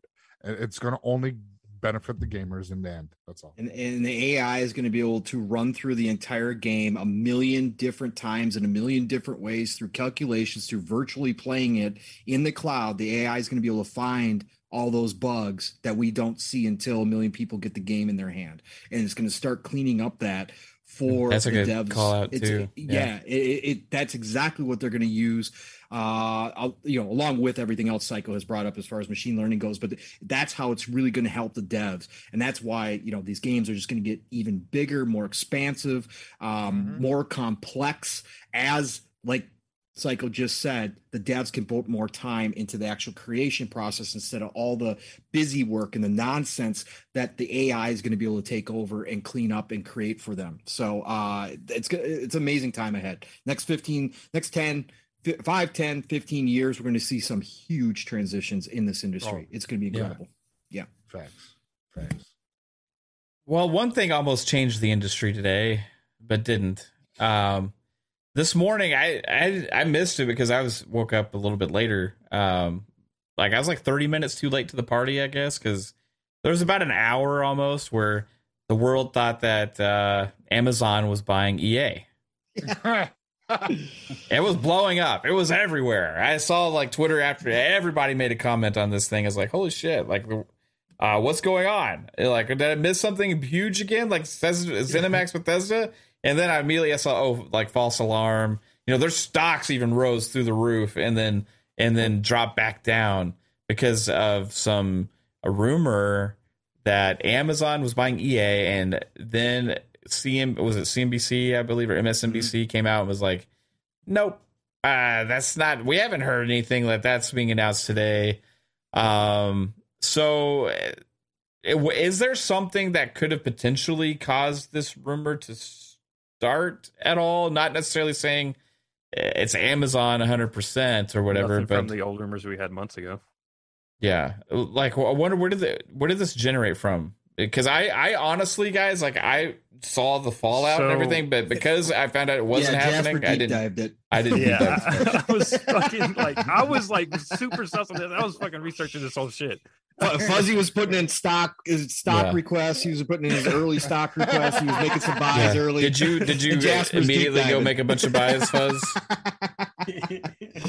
No, he didn't. Thankfully, Steele said he started the rumor. There's a website called GLHF or something like that. I forgot what it was, but so they broke the story, and the writer from it is the managing editor at this place, and this place is a company that you hire to if you want to gain traction to your website or something like that, and they kind of work with US Today News, so it was kind of weird already. And it's a Swedish company, but I'm just no one's ever heard of this company. Why would you send the biggest news story in the past 6 months to them and not Bloomberg or someone like that? It's I don't know. It just kind of seemed off, and especially the day after the worst PlayStation news we've had all year, it was just it just wasn't adding up logically to me. I was like, there's something not right here. Have they come out and made a comment since then? That news source? The writer came out and said that, yeah, I was wrong about it, but that doesn't mean I'm still wrong. It could happen in a couple weeks. So, and US Today came out and said, our editor standards have failed today or something like that. So they were we're reevaluating how we perform this task. So realistically, it costs a lot of people money.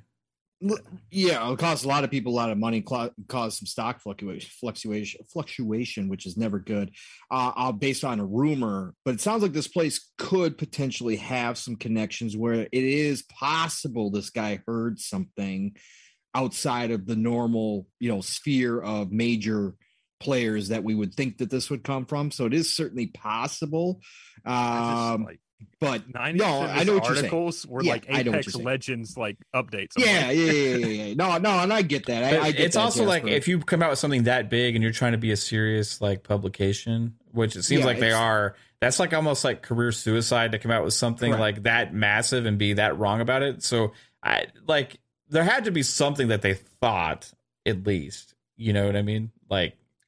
I don't think it's it's not a hoax. Whoever the source was that he got it from, faked his credentials really well or something. Right. They just don't have enough standards to verify that. But right, that could be something where somebody DM'd them. Holy shit, this is happening, right? And he just didn't do his due diligence to fact check, source check. But something like that, if you get huge news like that, how do you necessarily source it or like fact check something? You know what I mean? Because nobody's supposed to know about it yet. The fact that it would be You call out Jason there, Schreier and you ask him. right? I mean, the safe play there is just to hold it until like it's actually official, and then try to get it out that way. But like you're going to lose clicks. But it's like Yeah. The best thing I could think of is that, as far as my gut, we already knew that EA was talking to a few companies out there, and somebody probably watching the front door saw that, representatives from Amazon were meeting with people from EA again, or like a second time around. So they must have figured, oh, this has got to be the closing, or this has got to be, the deal being Pong's sealed. froze again. Oh, there he goes. He just jumped. Yeah. Pong's frozen. kind of No, like- he's back. He's back. It was what was that? It was kind of like the news with Microsoft and Warner Brothers. Like they're like, oh, they're gonna buy them, and that was back in wherever, and then nothing came of it. So, someone, I forget who jumped on the story with that. Just because they kind of had sit down meetings with I don't know if it was Phil Spencer and Warner Brothers, or was someone from Xbox or Microsoft talking with Warner Brothers, but it was something along the lines of that. 'Cause they were like, oh, we need to get on this, for the publishing, so they can be like, oh, we reported it first, and they kind of just jumped a little too soon.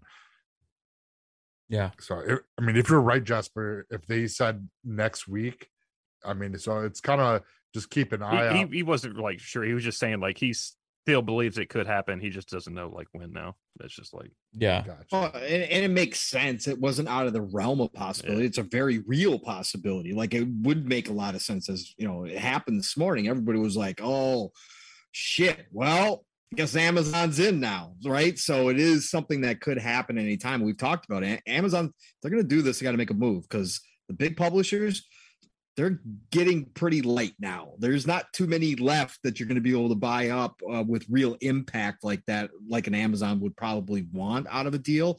But that would definitely place them on the map. I mean, that would be a huge move. So we'll see. Yeah. I mean, I think that's probably what also led to like maybe this credibility is like because we've known EA was in the talks before. It's just Yeah. But I think people are waiting for something to happen with EA because we've heard, like you said, Jasper, we've heard lots of different things. We've heard them. In fact, there was like news that they've actually approached like 3 or 4 different companies, right, about partnerships, with one of those being Comcast, actually, which was it CNBC? I'm sorry, but they actually came out and said that live on their program that their parent company had talks with EA, and that other people have had talks with them as well. We know about because that has been that's come out from several different sources now, and I think they believe they talked to Microsoft before the Activision Blizzard deal was done. they talked to Activision Blizzard, I think, too, didn't they? Yeah. Or Take-Two was one of them. They talked to somebody else about a merger. Yeah. I don't remember who Yeah. it was, and basically all the deals were either didn't happen or because of EA's wanting to have complete control, right? And they want to have control over a lot of things, and but they were looking for a merging partner, right? Amazon wouldn't necessarily be that situation, though, right? Amazon would be like an all-in, we're acquiring you, but that's why we thought Microsoft would be a good fit because they would be able to still operate within themselves and stuff like that because that's kind of Microsoft's MO right now. But maybe Amazon would be a similar situation if Amazon would agree to that. Where Amazon is like nobody really asked for that because they're not a gaming company, but they're starting to get into games, and the fear would be they just try and drive all the content to be exclusive to Luna, right? To make sure that they push that cloud platform forward, but maybe they would go still release all their games multi-platform to ensure that they still sell, to make sure it's not a huge catastrophe, right? Well, yeah. So plus they would probably have to make some concessions, just like Microsoft is setting the rules right now for big publisher purchases. And Amazon is under even more scrutiny already from the DOJ and the FTC. So this would be like Lena Khan hates Amazon, okay? Yeah. Hates them. This would be all out war. Like, I would not doubt, like, they would just say, nope, we're blocking this. We're going to court. Like, instantaneously, like, just make them fight it out in court, no matter how stupid or ridiculous it is. So, yeah, Amazon would have to play by some rules here as well if they want to make it, semi-smooth to get it to go through, because there's no way they would just allow them to do whatever they wanted to do after they've put so much pressure on Microsoft over Call of Duty and shit. So definitely would be interesting. That's what I was excited for, was the battle. What is the likelihood you guys could think of a possibility of that being the home for them? Because I think something's going to go down Amazon, at some point with EA. At some point, something's going to happen with EA. They're actively shopping for somebody to either merge with them or acquire them. This is ongoing things. I've been doing it for almost a year. The thing, though, is like, with Activision Blizzard out of the way, they're now the number one like publisher that's kind of like major in the West like that now. So like, do they just say, well, we're going to be on our own and just try to be that number one like even more now? Like, to say screw the sell and just like double down on themselves. I think they see that money and they want to cash in while this consolidation thing is happening, and like part of it was a merger idea for them, and I think them doing that and remaining in control just makes them bigger. Right. And still even better. Right. So I think that's part of their aspirations with it. There's not a lot of companies that you can see that really happening with, because of their wanting to be maintaining control. Like, the thought of 2K would be crazy. Right. Like could you imagine 2K talk about sport, complete domination and control of the sports genre on it's a monopoly in gaming? Right. That'd be insane. But both of them have lots of different publishing branches. Epic Games would, I think, be massive out of that. Like, EA and Epic Games come together. Like, I don't know, just having the Unreal Engine and. How about Ubisoft? Because Ubisoft is looking for a partner too, but they're looking for a different kind of partner. They're looking for. Tencent's got that in the bag. Tencent's working it. I would say I hate the badmouth both companies because I like things about them, but those are like two boat anchors at the end of the day.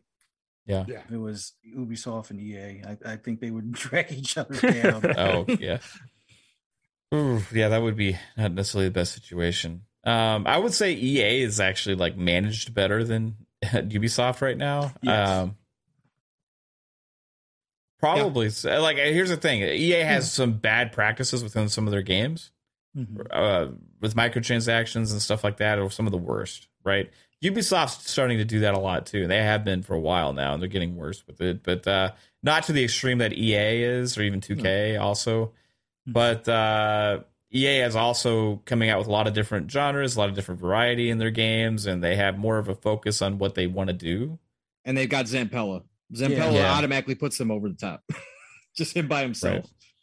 Right. I would say if it was him as the CEO, then that would be a match made in heaven. But right. Maybe EA swoops in and gets the WB Games studios. No, Jasper, stop. Debbie Downer, get out of here. Don't put that in the atmosphere. If you saw EA acquires WB Discovery, or WB Discovery merges with EA right now, that would be like everybody's nightmare, right? Like, because of especially if they didn't have control, right? If they didn't have complete control, because what you see that WB Discovery doing, I could not imagine them even being more involved in the gaming space. Right? Well, EA wants control. WB gives them control over the gaming department. It's like, hey, you got some control now. I'm just wondering. It would be like, instead of Batman, you'd have Batboy, the reboot series. What? Yeah. I don't know. It makes sense in a way, but I just, considering how they kind of flubbed the whole Star Wars licensing, with the exception of Jedi Fallen Order.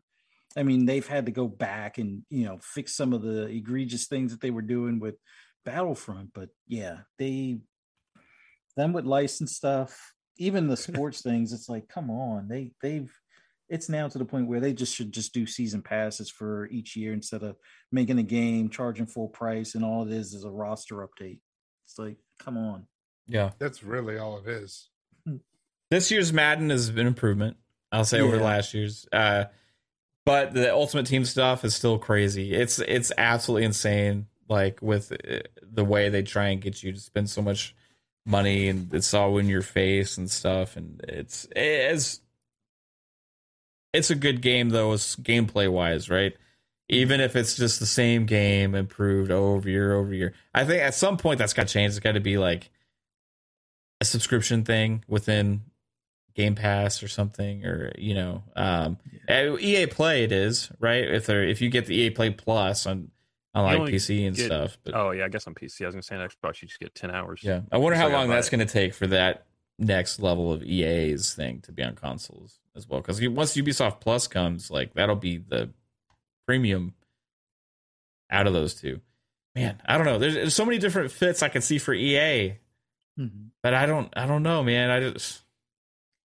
I still get this feeling Apple would be, as much as I hate to say it, I think Apple would be the better home, especially considering their push to have more sports stuff on like Apple TV Plus or whatever it's called now. So I think EA in general would be a fit for them. I don't know if it benefits EA in the grand scheme of things. It definitely will help Apple with their arcade and everything that they're possibly looking to do if the whole console thing that's been rumored is still, greenlit. I could see EA being, their bigger get, so that way they can make a nice entrance. But outside of that, I would love for Xbox to grab them, but I just look back at some of the bad decision making that's been done there, and it's like, unless Phil is going to say, okay, Vince, take the chair, steer the ship right, and kind of not carry everything moving forward, but at least bring it into the modern era and stop focusing on the whole Frostbite engine. And we have a better deal with Epic, so Unreal Engine all you want. I think that would be a ultimate compliment to Microsoft Studios. But they're going to be stuck for at least another 6 months to a year possibly before they can even do that, if they can even really grab another publisher the way this whole thing is going. I think Xbox is going to be looking more for like those other regions and people that are really strong in those, maybe. So, man, I don't know. It's interesting, but like WB that's somebody needs to save their ass right now. It's like Amazon, maybe they backed out of the deal with EA to go buy WB Discovery. Like, I would be down for that at this point. Somebody needs to go completely save WB Discovery's ass. Like, because they are ruining everything right now. They canceled Cape Crusader. That was the coolest, like, Batman thing I've seen in a while that was announced, Like, yeah, it's fucking bullshit. They canceling everything, dude. When is this going to go into the gaming? When is this trend of them cutting so much weight and canceling things left and right going to fall into their gaming studios? I think it already has. It's just we're not hearing about, like, I think Wonder Woman's probably already canned and stuff like that. I think we're just getting what's already been in development long enough finally out, and then after everything's out, it's like they're going to move on. Yeah, 100%. Because you don't delay Hogwarts, you don't delay Suicide Squad and Gotham Knights if everything's going smoothly. If things are moving around, they're trying to figure out where to cut costs. They're trying to figure that stuff out, and they're seeing, what about another Realms next game that Ed Boon's kind of put out there. Hey, something's up with that.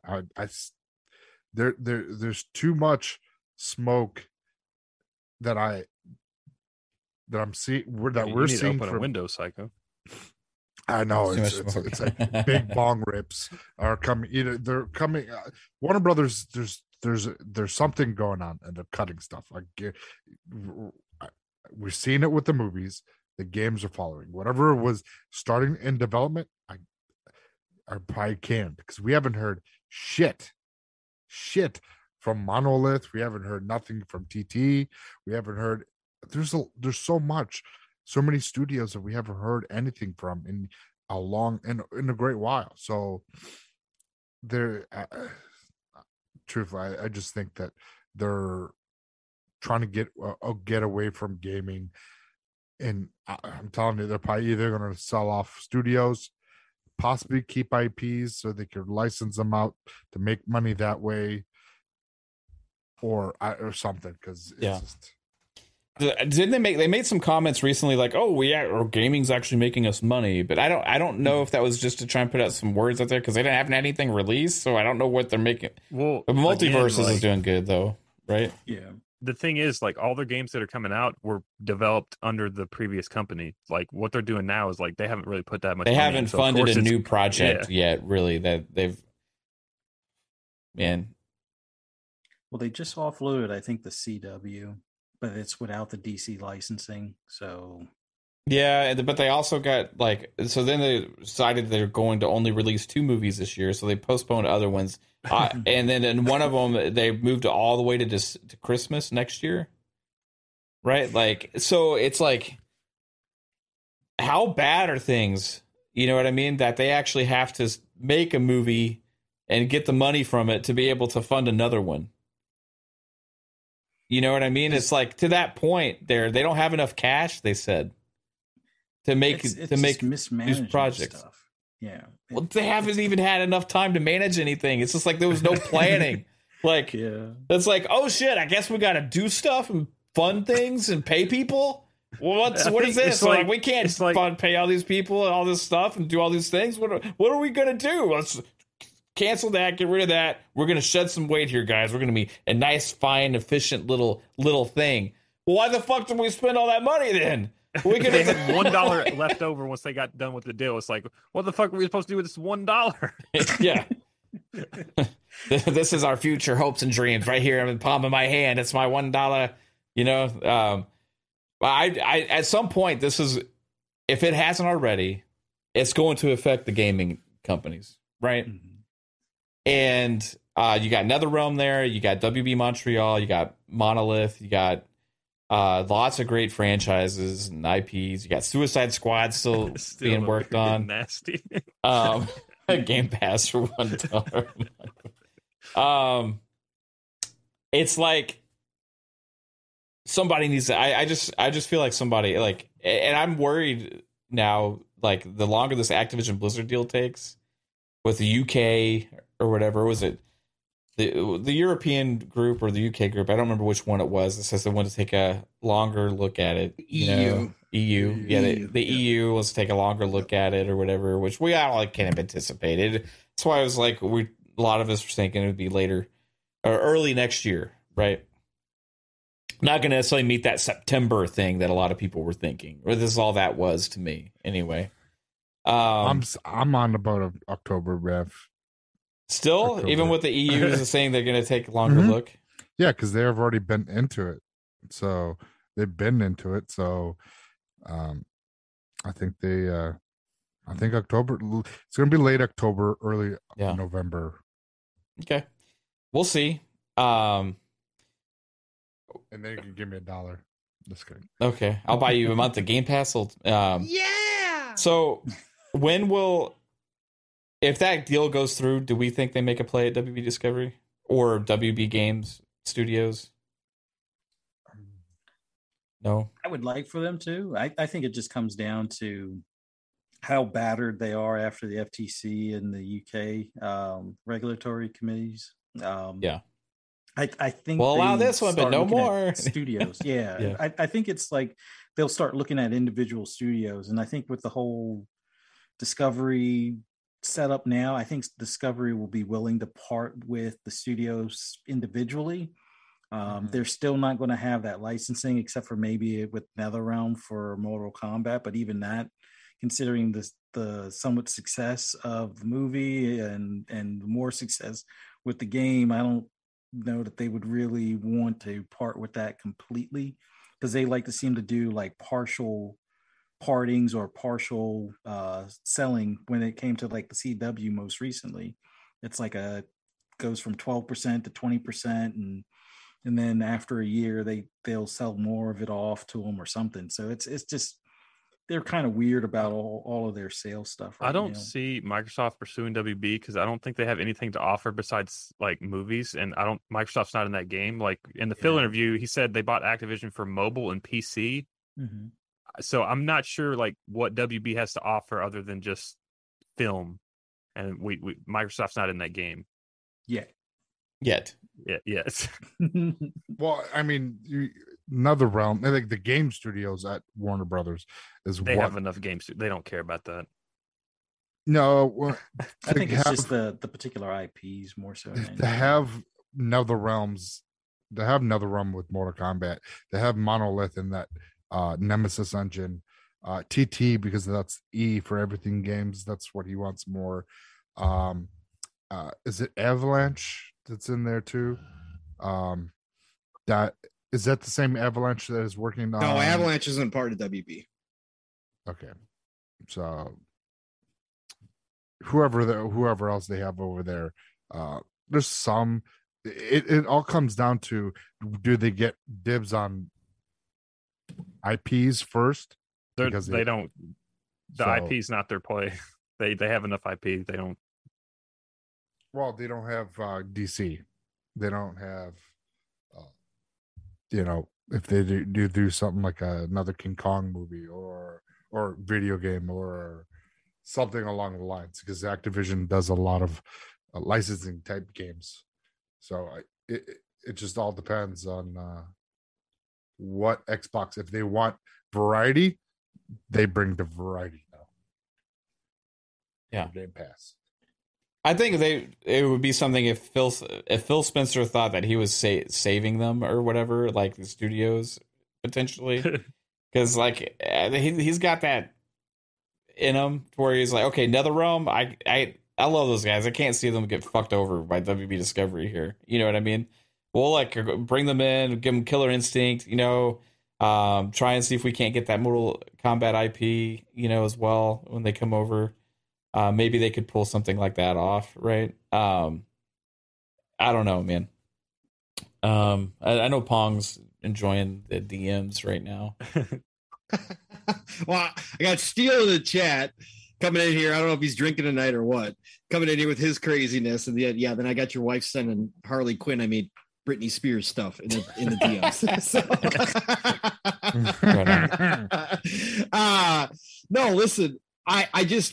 You know how much I want WB Discovery, man. You know how much I want the whole. Yeah. You want the whole shabam. I want the whole thing. I want Microsoft to enter the entertainment world. I want them in on everything. I just don't think it's going to happen right now. Like I said, I think that they're going to do the small studios that were kind of held up because of the Activision Blizzard deal. Those will get announced fairly quickly. And I think those will get done. And then I think that, again, Phil's comments the other night kind of, solidified this for me when she asked him about, the worldwide stuff and if he was happy with where they're at. And there was no hesitation from Phil at all. It was absolutely not. We're not happy. We got to have, our footprint in more places around the world. And that's why I really think the next big publisher comes from the East somewhere, whether it's Japan, whether it's Sega, and they already own Sonic, who knows, but whatever it is, I think that's where they go next to a big publisher, because I just think it's too important to their goals overall, the 2 billion, 3 billion people. I think Phil's pretty satisfied with what he's got in the West right now. Again, WB Discovery is probably my number one wish list if they were going to buy the whole thing. I want that badly. I just don't think it's in their plans. I really don't at this point. Maybe CD Projekt Red, because it's not fully in the West, but it's not fully in the East, so it's kind of that middle ground.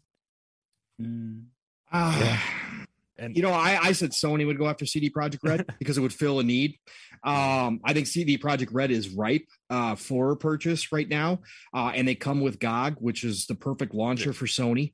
That's why I've always said that. I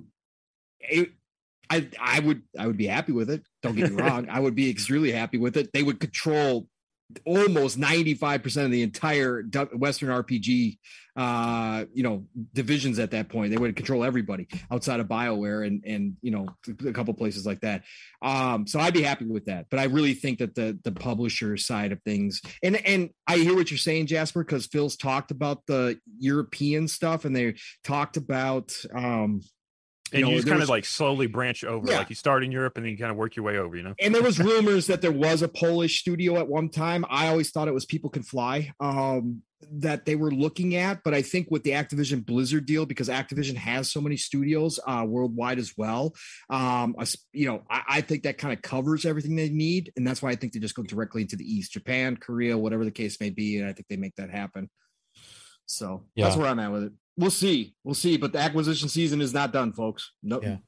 No. You could hear it in Phil's voice the other night on the interview. They were absolutely not done. Yeah, they're going after more. He wants this deal to get done fast, probably. That's the other funny thing we did bring up last night about the interview, Mav. I totally forgot about this until we got off, and I was eating last night after the show. Was when she asked him, or she said, "So, the word is that you can make all the deals yourself. Right? You don't have to get permission from It feels like, well, it depends on the amount, Yeah. He goes, well, no, that's not. And he goes, well, it just kind of depends on the amount. That was incredible. So we do know Phil does actually have the ability for certain deals to get done. Otherwise, he said they do. Or go to he's the one that's he's hunting for those, and he brings the final decision to them. Like, hey, look, this is what the benefit is. This is what it's going to do for us. Can I get a go ahead on this thing? Yep. Yeah, exactly. Yep. So that was funny though. I was cracking up on that one. What's the next? All right. So let me flip it and put it into this perspective. Okay. You have the whole world of studios out there, right? A lot of them want to be acquired. Okay. And this Activision Blizzard deal closes. We already know what Phil's sights are on.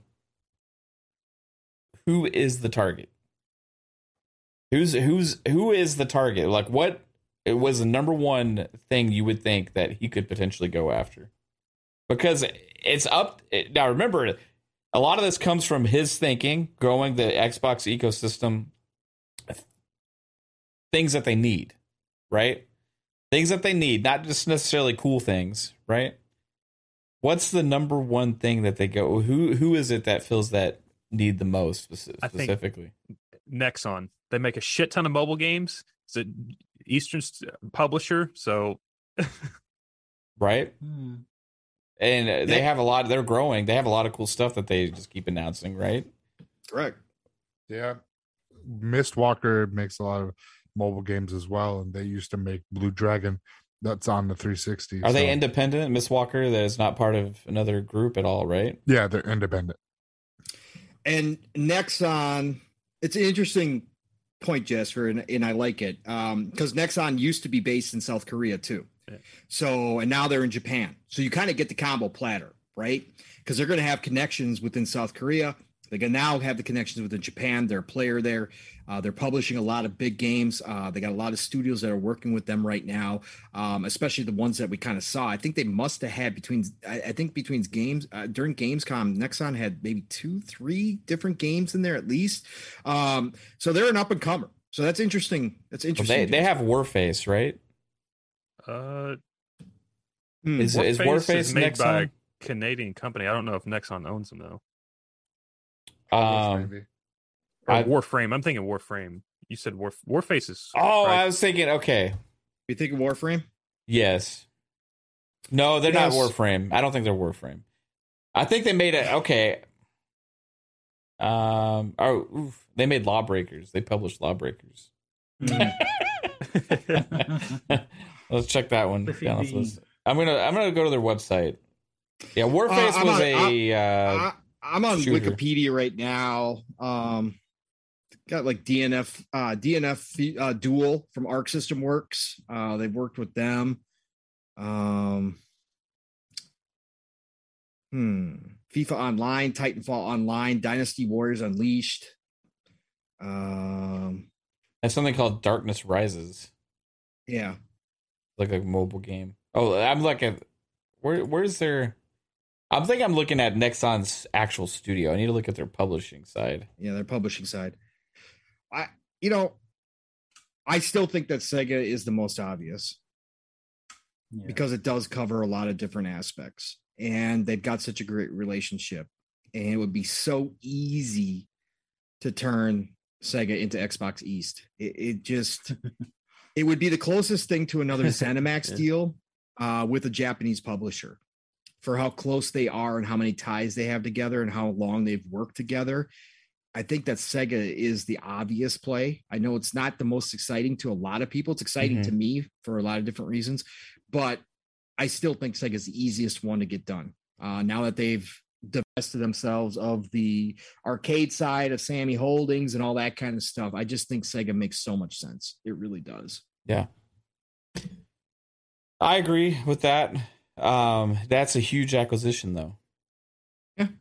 Yeah. So that would be like another massive headline splash, but their ties run deep. Their ties run deep.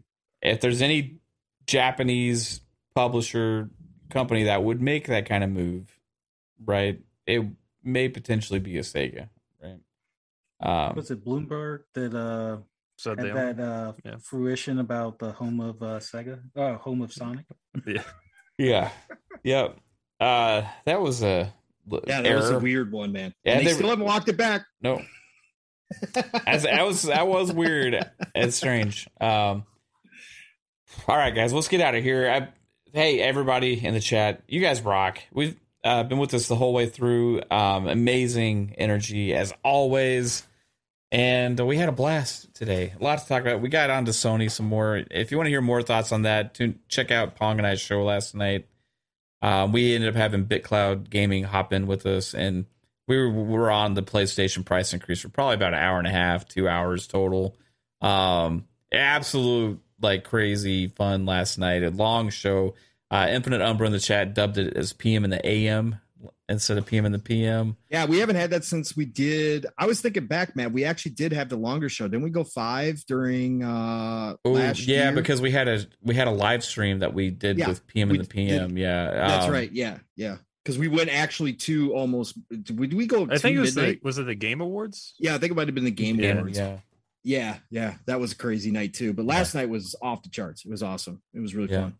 So appreciate everybody tuning into that show. Everybody tuning into this one. Again, if you just hop in for a minute, we appreciate you. If you watch the whole way, we appreciate you. Liking, share, subscribe, all that stuff. You guys absolutely freaking rock. Fahim says Mav eats cheese and quackers. Yeah, I do like quackers. All right. Jasper, the realest one, the lore master himself. I'm going to let you off easy, not have to follow Pong tonight. Where can everybody find you, bro? Lord Jasper on Twitter. Bye. Okay, no, I'm just joking. Lord Master Jasper on YouTube. Lord Jasper on Twitter. That's about it. FSP is Friday, FSP is Monday, 10 p.m. Eastern. Xbox Ultimate is Friday, 9 p.m. Eastern, and that's about it. I don't know. Right on. You doing anything interesting on your YouTube channel this coming week? I got a new capture card coming, so I can. What kind? See. It's the Elgato X or whatever, so I can get my VRR. I can get 120 frames, so I can see it. But sweet, yeah. Is it like a 4K pass through or like? Yeah, it's 4K pass through. So I'll be able to see it, but I can only stream. Does it have HDR pass through? Maybe. I just wanted so I could use my monitor's features. Yeah. You know, that's what I'm missing. I'm missing like HDR pass through and all that kind of stuff. So, getting Destroy All Humans too, so I'll probably stream that. I don't know. Cool. Right on, dude. The always fuzzy one himself, the absolutely amazing Fuzzy Belvedere. What do you have going on the Twitter sphere? You join any good spaces lately? Where can everybody find you? Oh man, thanks for having me on. It was awesome being here with you guys and everyone in the chat. Thanks for coming out. For anybody that wants to hear my ramblings on Twitter or see what I'm listening to as far as spaces, especially when they go left or right or just yell at each other about random things, just follow me on Twitter at fuzzy_Belvedere. And also you can join me on FSP with Lore Master Jasper, Psychonauts, 3-Bit, and Mav all on Monday 10 p.m. Eastern time.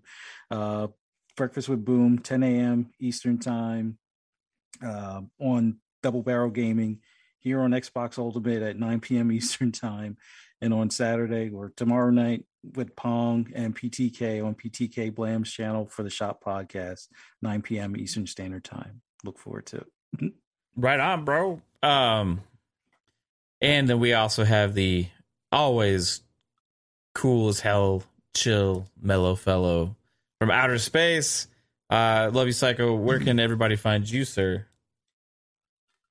Yes, thank you for having me on tonight, sir. Everyone in chat, thank you for coming out and spending time with us. It was a great show. You guys had great energy. And you guys follow me at Psychonauts8 on Facebook. Oh, not Facebook. What the fuck? Twitter. I don't have Facebook. Twitter and Xbox and all that.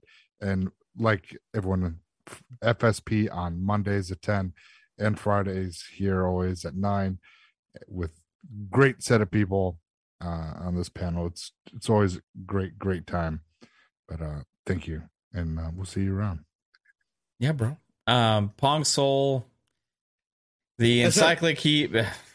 I can't speak. The encyclopedia of gaming dating back to the very first game ever created, sir. Where can everybody find you, bro? Yeah, what a great night, brother. Sorry it was so late, but I was glad to jump in here and get to talk with all of you again. It's been such an incredible week of news. Yeah. This is what we all live for, right? Even the Amazon EA thing this morning, like I woke up to my alarm, I was getting ready to go work out, and like that starts popping off. I'm like, what the hell is going on? It's just it's so awesome, man. Even if it turns out to not be true, it's just awesome, man, how the community we were all in each other's DMs all over the place. It's so just gratifying to be here with so many different people that love this industry as much as I do. And that includes all of you in chat. Thank you all for showing up. So many, again, familiar names that were with me and Mav last night on PM and the PM, again, back over here for another show. It's just awesome to see all of you gamers. So love you all. Nothing but respect. You know it already. Tomorrow morning, listen up, y'all. Live in split screen. Steel hasn't gotten to talk a whole lot this week. So, it's going to be a big show tomorrow morning. I still got more to say. We know we're going to probably have some rants. There's going to probably be one or two get some help segments, as we call them on Living Split Screen. So you got to be there tomorrow morning, 10 a.m. Eastern, 9 o'clock Central Time. Set those alarms right now so you don't sleep through it. But if you do and you wake up and you roll over and you're like, damn, it's 11 o'clock. Guess what? Steel and I are still probably going to be rocking and rolling. So get on in there. Bring a friend, tell a friend. Mission 1K in full effect. That is tomorrow, 10 a.m. Eastern, 9 o'clock Central Time, 3 p.m. BST time. And then tomorrow night, like Fuzzy said, PTK Blam's channel. We got a great guest tomorrow night. The one, the only Wilmy Hood is going to be joining us on the Shop Podcast. And again, for anybody who doesn't know, the Shop is awesome because PTK lets you guys in the chat take over for the second half of the show. Ask questions, bring up topics, and we talk about them. And he's also got me and Fuzzy running one topic each now. So it's a different show. Drop on in there. Best way to end your Saturday night, 9 p.m. Eastern, 8 o'clock Central Time. Next week, I will not be on The Factor, but you got to be there for Boomstick. Man, he had a hell of a week. He was live a lot like Mav as well. Shout out to Boom and the retired man himself. Awesome time on Xbox Factor Podcast every Tuesday, 12 p.m. Eastern, 11 o'clock Central Time. And then Thursday nights, like Mav and I were just talking about. If you didn't watch last night's episode, look, it's like 4.5 hours, but you got to go catch it. We had an awesome time. And again, shout out to Big Cloud Gaming for jumping on in with us and giving us his great thoughts and different perspective about the whole Sony thing and about some of the Gamescom stuff as well. We had a great time, but that's how it works every Thursday night. So jump on in, join us, 7 p.m. Eastern, 6 o'clock Central Time, right here on Fun Speculations channel. Otherwise, it is the golden age of gaming, people. I think everybody understands that at this point. Like, this is nuts. So get out there this weekend. Enjoy the weekend, first of all, but play what you love what you play. And I'm going to talk to you all real soon. Mav, where can everybody find you, brother?